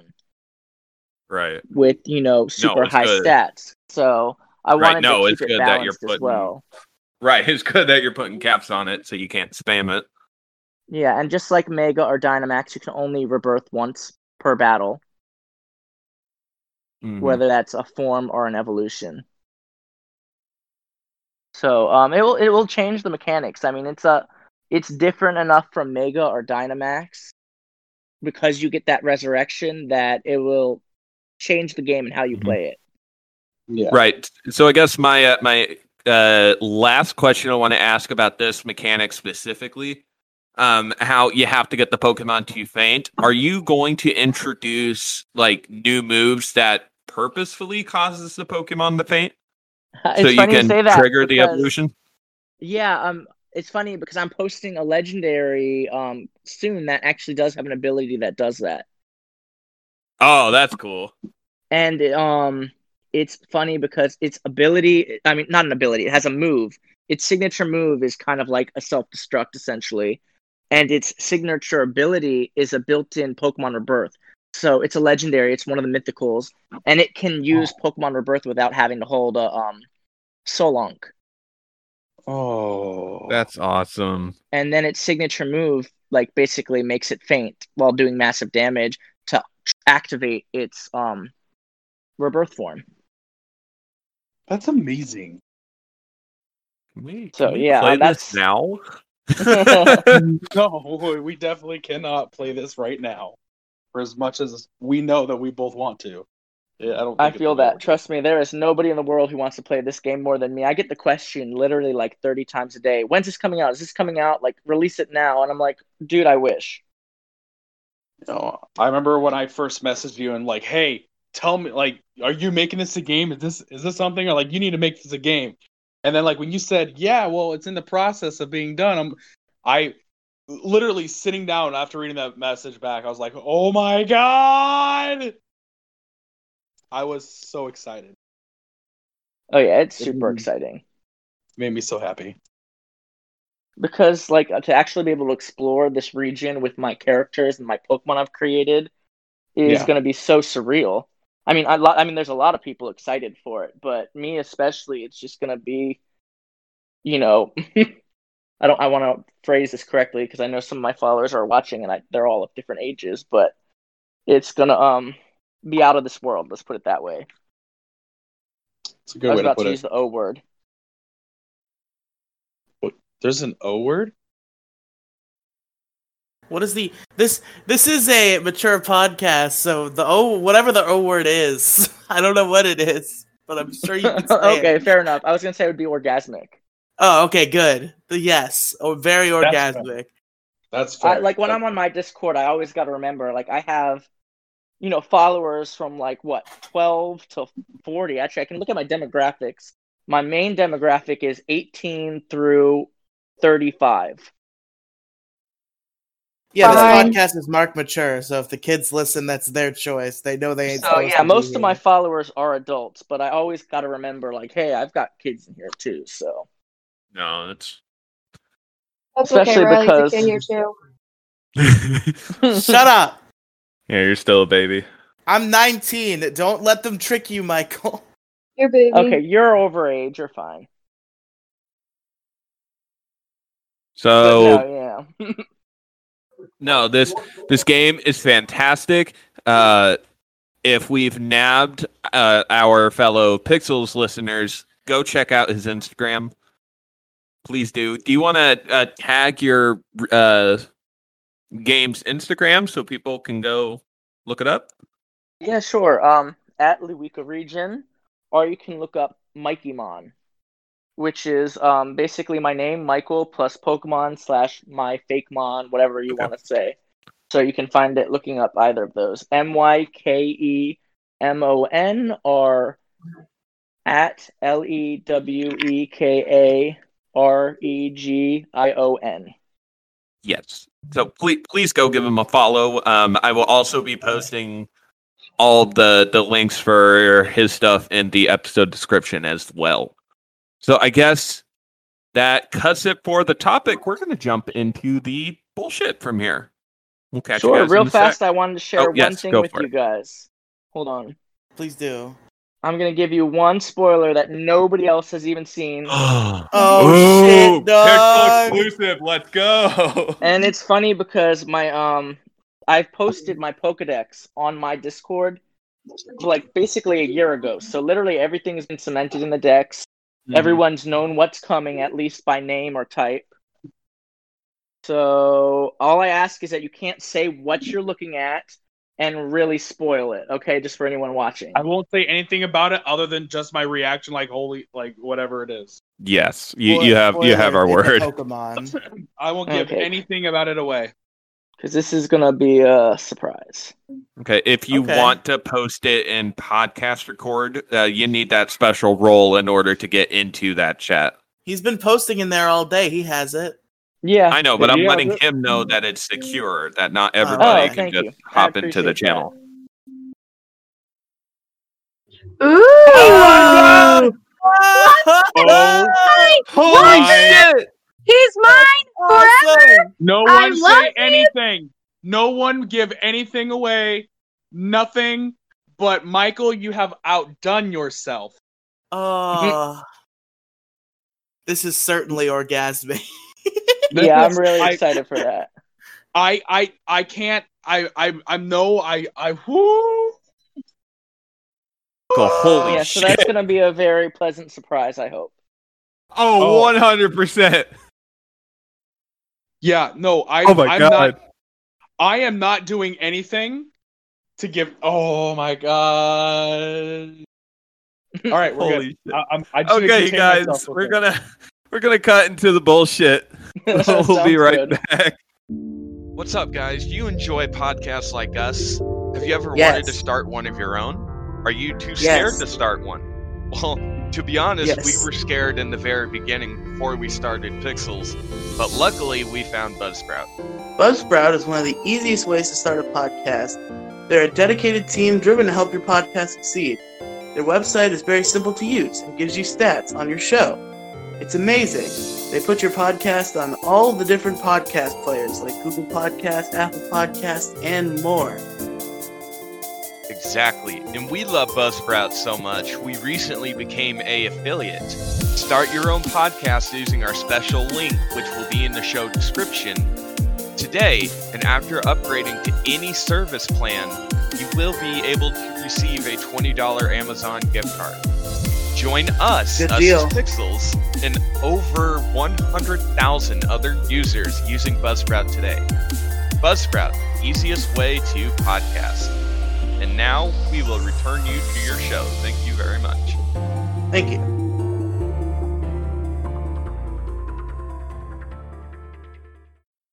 Welcome back to the bullshit segment of the show, you guys. Bullshit away. I gotta find a new topic because I did promise the sad one this week, but I don't want to bring in the sad one with the guest here. Oh, that's wow. Can I just say, like, hands down, like, I don't think I have never been as excited for like an actual Pokemon game coming from like Game Freak, from like Pokemon Company, as I am as excited about this right here. Not even just my mind, my brain, my heart, my body is just waiting for that moment that I can take my first step on this adventure for this game. I am I was gonna ask you, are you making controller support for the fan game? We haven't really got that far yet, to be honest. It's definitely something to consider. Doesn't Essentials have controller support built in? I'm gonna give you a really huge suggestion, and this is something that I've noticed out of all the fan games that I played. Mm-hmm. Controller support is, you have to jump through a lot of hoops to do it. I would allow some form of controller support, like any like controllers that can connect to like someone's PC. I highly recommend giving them controller support outside of just using the keyboard. Because I've played a little bit of Xenoverse. I didn't get to get far because I have a Mac, so that's fair. I've only like got to the first gym, but I will say like the keyboard is kind of like frustrating. It's not great, but literally you will turn the tables by having full controller support. If you can manage it, I suggest doing it. Well, it's definitely worth looking into. If you can't do it, I'm fine. I'm still gonna play the crap out of this game. 100%. I don't care. Like I'll put more time into this than I have Pokemon Shield. Is there anything else you guys would really like to see from a fan game, or I guess this game in particular? Honestly, like, you've done such a really good job of like portraying everything that you want this game to come out to be, what it's representing, the culture that is behind this game itself. Honestly, asking for a lot of things at this point is really like pipe dream stuff that is kind of unrealistic, like my follow Pokemon aspect. It's kind of not a thing that's going to be just like a, here, slap this in there, we're good. So, but yeah, I mean, it never hurts to ask, you know, like when you're making a game like this, you know, feedback is essential, you know? That's true. I guess like sure, not all of it's going to be possible, but doesn't mean I don't want to hear it and take it into consideration and do the best I can or see what I can do, you know? I think my biggest concern is like asking for too much and then someone eventually just being like, all right, yeah, well, okay, so talking to you, I'm just gonna get a lot of you should do this, you should do that, you should do this, and I'd never want that to come from me, especially with something that I'm so excited for coming out. That's Yeah, I get that. Honestly, I don't mind that stuff as long as like they're familiar with the page. I only mind comments like that when it's like, but I've already done this. Like, like if you looked at my page, you see that this has already been done. Like, so why are you asking for it? Yeah. Because you didn't do it right the first time. I want it again. That's basically what they're going to come back with. Pretty much. Or they're not satisfied with whatever you've done, and people go. Well, lots of the times they just haven't seen it. Like, I've had people been like, a new elephant Pokemon or a new giraffe Pokemon. I'm like, my starters are an elephant and a giraffe. And they're like, oh, I didn't notice that. I didn't scroll back that far enough. Blah, blah, blah. A giraffe! No, you're not! So, I mean, I do know everyone can't see everything all the time. I don't expect them to. So people have lives outside of this project and my posting, so. Yeah. So, not to go too far back into the topic, we've already moved into the bullshit, but I did just think of one question I wanted to ask. If you were willing to go into any sort of detail, what kind of mini games do you have planned? Well, most of them are the gym challenges and the hidden tombs I mentioned already. Okay. Yeah. There'll be a Rotom slot machine in the casino. Hell yeah. Gambling. Let's go. Are you gonna that's just about it. Are you gonna put valuable TMs that you can get nowhere else in your gambling center? Because that's of course. Of course, great. Also, all right. One of the most important questions to ask: what console is going to be in the player's bedroom when you start the game? Oh yeah, the fucking. Well, obviously Switch. No, you gotta misdirect them, dude. Put like an Xbox in there. It would be a PlayStation from me, not an Xbox. That's fair. Yeah. No, it's just a PlayStation 5, and when you click on it, it's like, I was so lucky to get my hands on one of these. Nobody's gonna get that. Yeah. I think a Switch is a right choice for the console that's gonna be in the bedroom. Well, like I said, I just want everything to feel as legit as possible, so I want to go with the more recent console. Yeah, that makes sense. Okay. But no, honestly, Michael, you and your team have done such a phenomenal job. Like, keep up all the good work that you guys have been doing on it. Seriously, if you don't get like best Pokemon fan game of the year, I'm gonna be super pissed. I didn't even know that was. They don't make that a category just for you to get it. I was about to say, is that a thing? Category because like where I enjoy Xenoverse, just looking at this game that you and your team are working on. No, this game right here. This hits me in the feels. Elite Four, the creators of Xenoverse, are my friends, so it's not a competition. I will say that. Oh no! I'm not trying to compete with any other fan games. I'm just kind of trying to do my own thing, and hopefully people like it. That's right. People can play Order and Chaos and still enjoy Xenoverse. I hope they do. Oh, how are you splitting the versions up? Is it just like a separate download for each, or is it going to be like one main window and you pick one and you play? And is there like it's basically we're copying and pasting the file and then making the changes in the different files, and you select which one. Are you allowing like trading between the two in some form or fashion? So there is no online features because we can't make any kind of profit off the games, and usually that has to be monetized somehow. Okay, so got you. There is a Rotom Trader. There's a new trading feature in the game called the Rotom Trader. I wanted to do so you can trade with NPCs and still get Pokemon from the other version exclusive. That is so fucking smart. Yeah, so like let's say you have the version exclusive Veshark in your order, but you want the version exclusive Crackhurst from Chaos. You go to the Rotom Trader, which is in every PC. They'll have multiple trading options. There is Wonder Trade, so you can get a random Pokemon.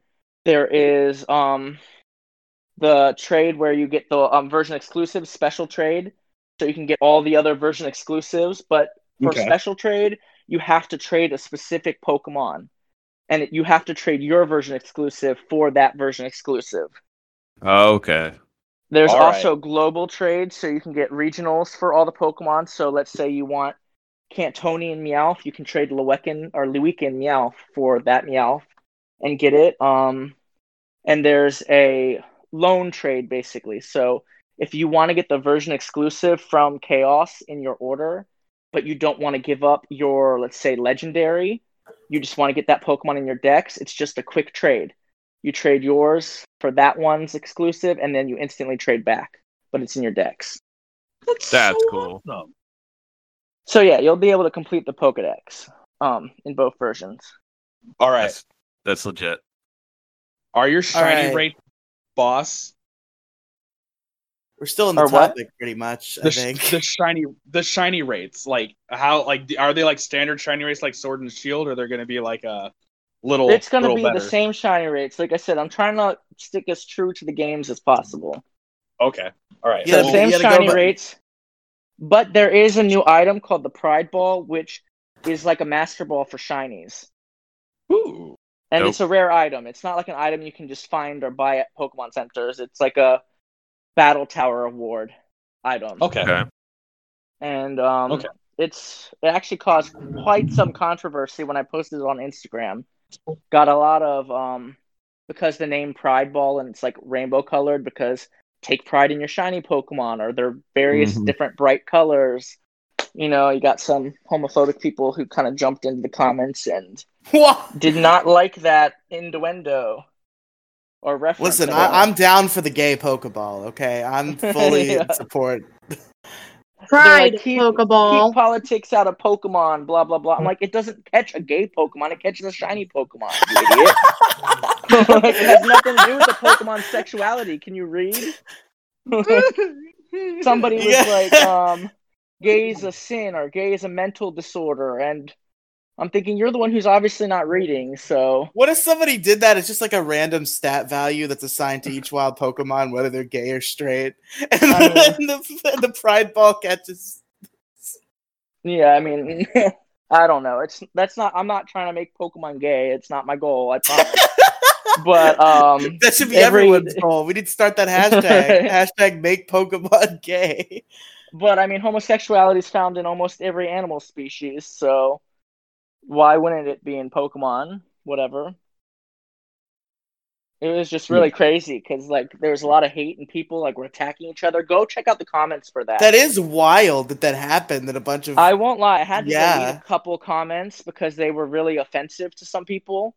Like, but it's supposed to be a safe place. I don't want anyone to come to my page and feel attacked. Or, oh yeah, I totally. You know what I mean? And that's the same way with this server too. It's a safe place for everybody. Yeah. So like any of those, I deleted most of those comments. Unless I kept a couple. You know, as long as they weren't really offensive to anyone, I kept them.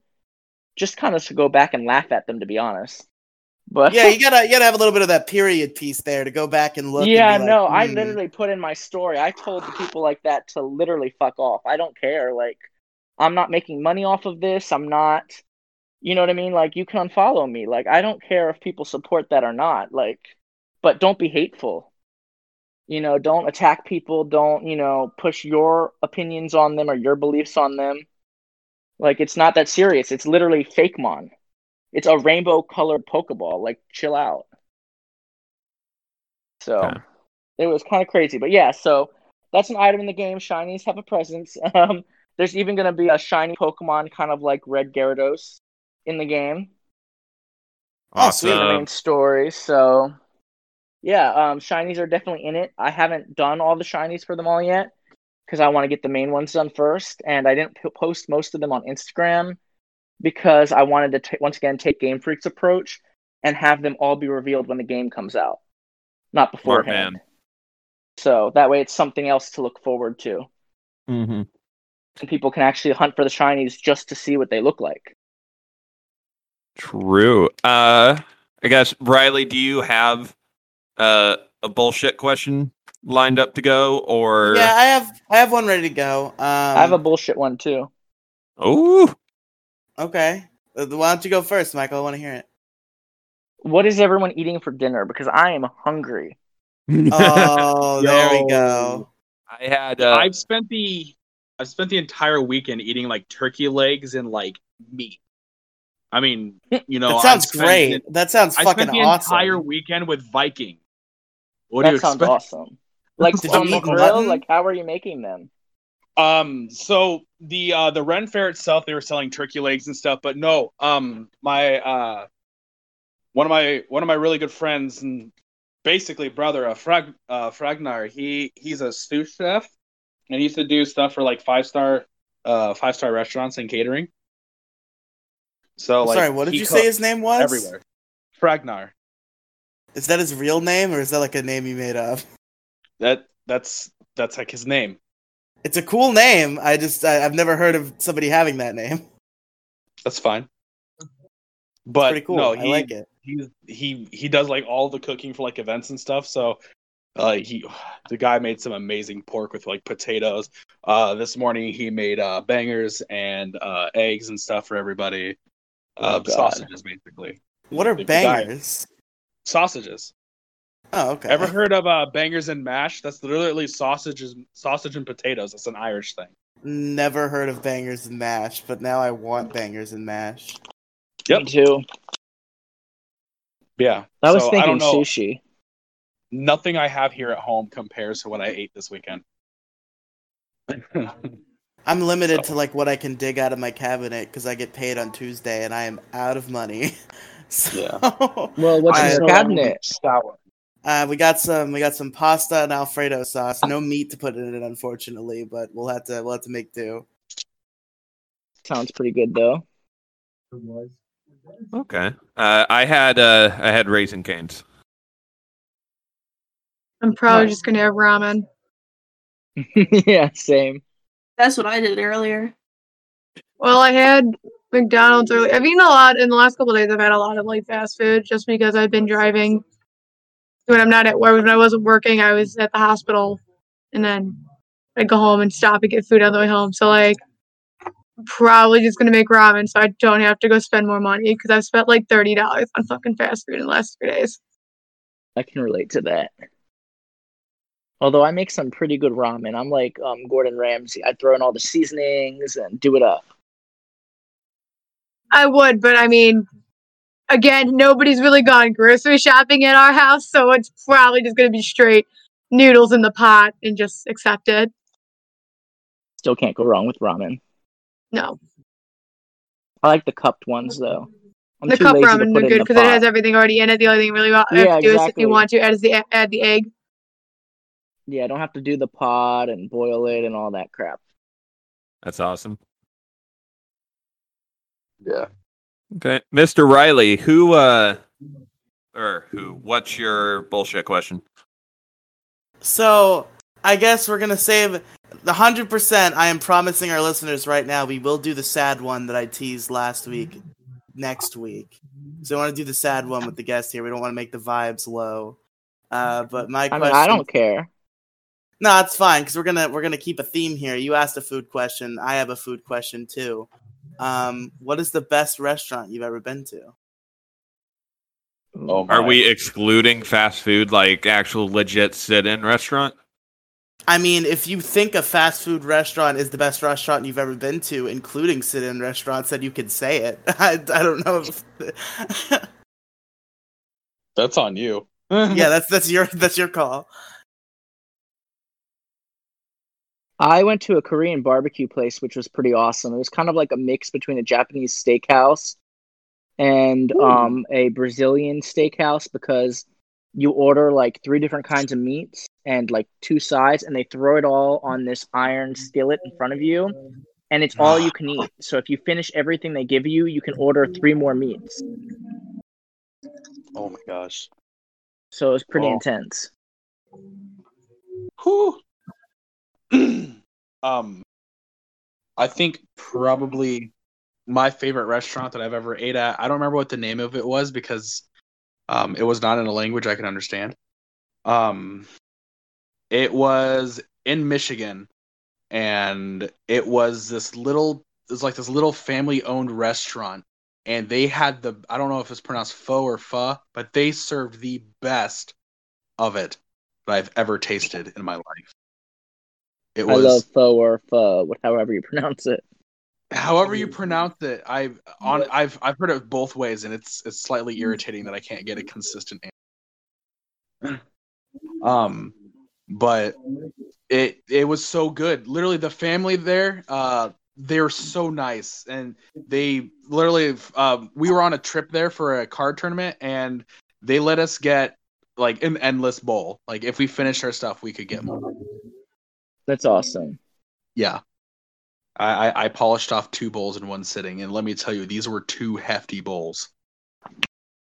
Like, huge. Fuck yeah, dude. Yeah. So, shout out to that restaurant, whatever your name is. My answer to that question is a local place that I ate at. It's called Ahi Sushi. It's a ramen restaurant, and they make really good ramen. Dude, I really want to try. I've never had real ramen. I want to try like actual legitimate ramen. In Florida, the shit that you buy out of a You could package. actually make it yourself. Yeah. That right. It's real I simple. swear there was a video of a Dragon Ball themed ramen shop that was in Florida. I swear there was. I don't think it's in What Florida. the I think fuck? it's on the East Coast, but I don't actually think it's in Florida. I'll think find that's it the right issue. now. I've heard of it. I saw something Yeah, about I've heard of it, but I don't think it's in Florida. Yeah, it's in Orlando, Florida. It's called Is it in Super Orlando? Saiyan. Why didn't Called we go Super when we were Saiyan. there? We were in Orlando. Maybe at the time it wasn't open. How long ago did it open? I thought I've heard about this place for years. Yeah, it's in Orlando. Why didn't I think about it? God damn it! Yeah, why didn't we go when we were Because there? you both are dumbasses. Okay, yeah, you know what? that's probably why. That's not that wasn't necessary, Val. Am I wrong? No. See? Listen, we went to Disney World. We could have went to Super Saiyan. You went to Super Disney Saiyan World would've for been a the better fucking choice hour there. because you complained about walking. We weren't Oh there my for God, an are you hour. kidding We me? were there for a couple hours. You paid like $120 to get into that per person to get into that park, and you complained the whole damn time. Wow. She Don't got you act like there. I'm wrong. Yeah, I'm sorry that my feet hurt. It's not my fucking fault that my body can't handle shit. It's not. It's not my I'm not gonna. You know what? We're live. I'm not gonna be that mean. But You're not. I mean, we're not live. Gingy can cut out whatever you say. Yeah, Gingy it's a won't cut bullshit it out. segment. I leave it alone. it. Say it anyway, Val. I want to hear it. I know. I pretty much know what it's You're- gonna be. Yeah, your feet can't handle your own body weight. Yeah, exactly. It's funny. Damn. Damn. So my answer to the restaurant question is when I was Change the on subject. is a restaurant somewhere in Florida, nowhere close to me. We were on like a multi-day road trip when we went here, so probably a few hours away from me. There was this place called Havana Harry's. Havana Harry's is what the place was called. And I got like some like mushroom cheese chicken thing, and it was like the best thing I had ever consumed in my life. And I really want to go to that place again. I don't even know like where it is, but I wanted to find out and I want to go because it was very good. Nice. Honorable mention to a bar and grill I went to where I had Caribbean jerk wings and they were fucking amazing. That It was sounds when good. Yeah, when I was on vacation, like about a year ago. It was the same vacation I was on, Odin, when me, you, and Asterios did that Pokemon Variety Hour episode that I had to record in a hotel lobby. It was that vacation. Was And the I one you got those recorded in a lobby or the one you recorded in a bathtub? No, the bathtub one was when I was with Gingy. The hotel lobby one is when I went on a vacation with my family and I had to make a podcast. Hey, Riley, still. please rephrase that statement. I had to lay down in the bathtub to record the podcast so I wouldn't be in the same room as Gingy and cause echo. Thank you. So I had to go into the What? bathroom and lay in the bathtub. So, Why couldn't you just like go outside or something? I think that is what I ended up doing. I think I eventually decided the bathtub was not a good place, and I went out to Gingy's car. If I remember, it wasn't big enough. Well, the bathrooms are at like hotels and whatnot are very small and echoey, kind of like actual bathroom sizes and whatnot. I know they don't have padding in bathrooms, and your own self is not going to be able to absorb most of that sound. We did largest issue like right before we left. I had Gingy and Odin on a largest issue episode, and that one I did in Gingy's car. I know that he was in the room, I was in the car. All right. I guess with all that being said, Mr. Michael, special guest, where can people find you on the internet? Well, Instagram is my main base of operations, Lewiko Region. Once again, LEWEKAREGION, or Micamon. And I'm also on Twitter and Discord. And I'm going to be jumping over to YouTube here soon, hopefully. Oh, nice. Same.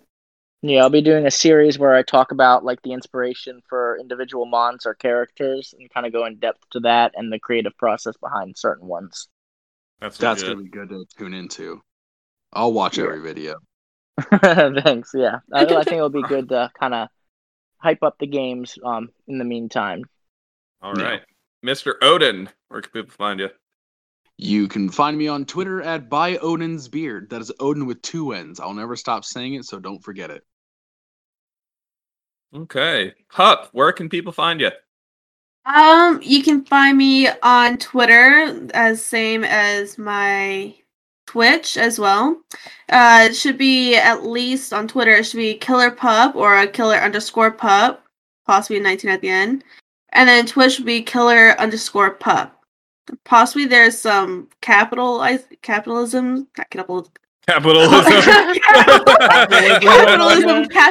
letters in the names. I don't remember. I'm not looking at it right now. It's not capitalism, I swear. I call capitalism. It's a great way to butcher that up. Yeah. You did great. All right. Thank you. Val, where can people find you? You can find me on Twitter at LoneWolf8012. And you can find me on Twitch at LoneWolf80121 because 8012 was taken. To be fair, it was taken by me to an email address that I have no longer have any access to, and it will not let me get access back to that account. That has been my go-to name forever, and I'm so angry because I can't access that Twitch account. Wow. Right. Riley, where can people find you? On Twitter, at Riley Tweets. On Twitch, twitch.tv/Riley Streams. On YouTube, as Riley ! Other podcast projects include Pokemon Variety Hour, the redheaded stepchild of this podcast network that nobody cares about but me. You can find that on Spotify, Stitcher, or Apple Podcasts. There's also the Riley Podcast Mega Feed, which has shows like Largest Issue in the Galaxy and other shit that I do. You can find that on Spotify, Stitcher, or Apple Podcasts. And the MoCast is the show with me and my friends Mo and Robin. You can find that on anchor.fm/the-mo-cast or on the YouTube channel MoDiggity42. And finally, I have a Let's Play channel with my buddy Andrew. It's called Big Guy, Little Guy. And you can go to subscribe to that on YouTube as well. And that's all. That's all the things. Well, you can follow me on my personal Twitter at Raging Gingy. You can follow the show at PPAF Podcast on Twitter for both of those. It's been a hot minute, so I guess I'll go ahead and plug it. We have a Patreon if you guys are interested. What's the link? See, I haven't said it in such a long time. I want to say Patreon.com/PPAF podcast, I think. I think so. Like maybe PPAF Podcast 1? No, that's the TeePublic. Oh, TeePublic, yeah. Speaking of that, I'm pretty sure that's shut down now. I'll have to look into that. Yeah, it is patreon.com/PPAF podcast. But, like I always say, whenever I bring it up, take care of yourselves first and Aren't you foremost. supposed to thank the patrons on the show? You got to thank the patrons, dude. Oh, yes. Thank you to Riley for being a $1. I'm the only patron. So, yeah, and then if you guys have any questions, comments, concerns, or topic suggestions, minus dropping it in the Discord, you can email the show directly at ppandfpodcast@gmail.com. I also forgot to plug my Twitch. You can find me at my Twitch at twitch.tv/ppafgingy. So I guess that being said, you guys, this has been the 142nd episode of Pixels, Polygons, and Fun, the video game podcast where we talk about anything under the video game sun. I've been your host, Gingy. I've been Odin. I've been Sleepy Boy, and also Riley. I've been Michael, and also hungry. Me Sounds too. all right. Hey, Val. I've been completely out of it, and also Val. Oh, and by the way, listeners, you can message me, DM me on my link. God damn it! But no, very, very special thanks to you, Michael, for coming on and talking to us about Order and Chaos. We look very forward to seeing any sort of updates in the future. Well, thank you for having me. This has been my first interview regarding the project, so I was a little nervous, but everyone was really nice and it was a lot of fun. So awesome.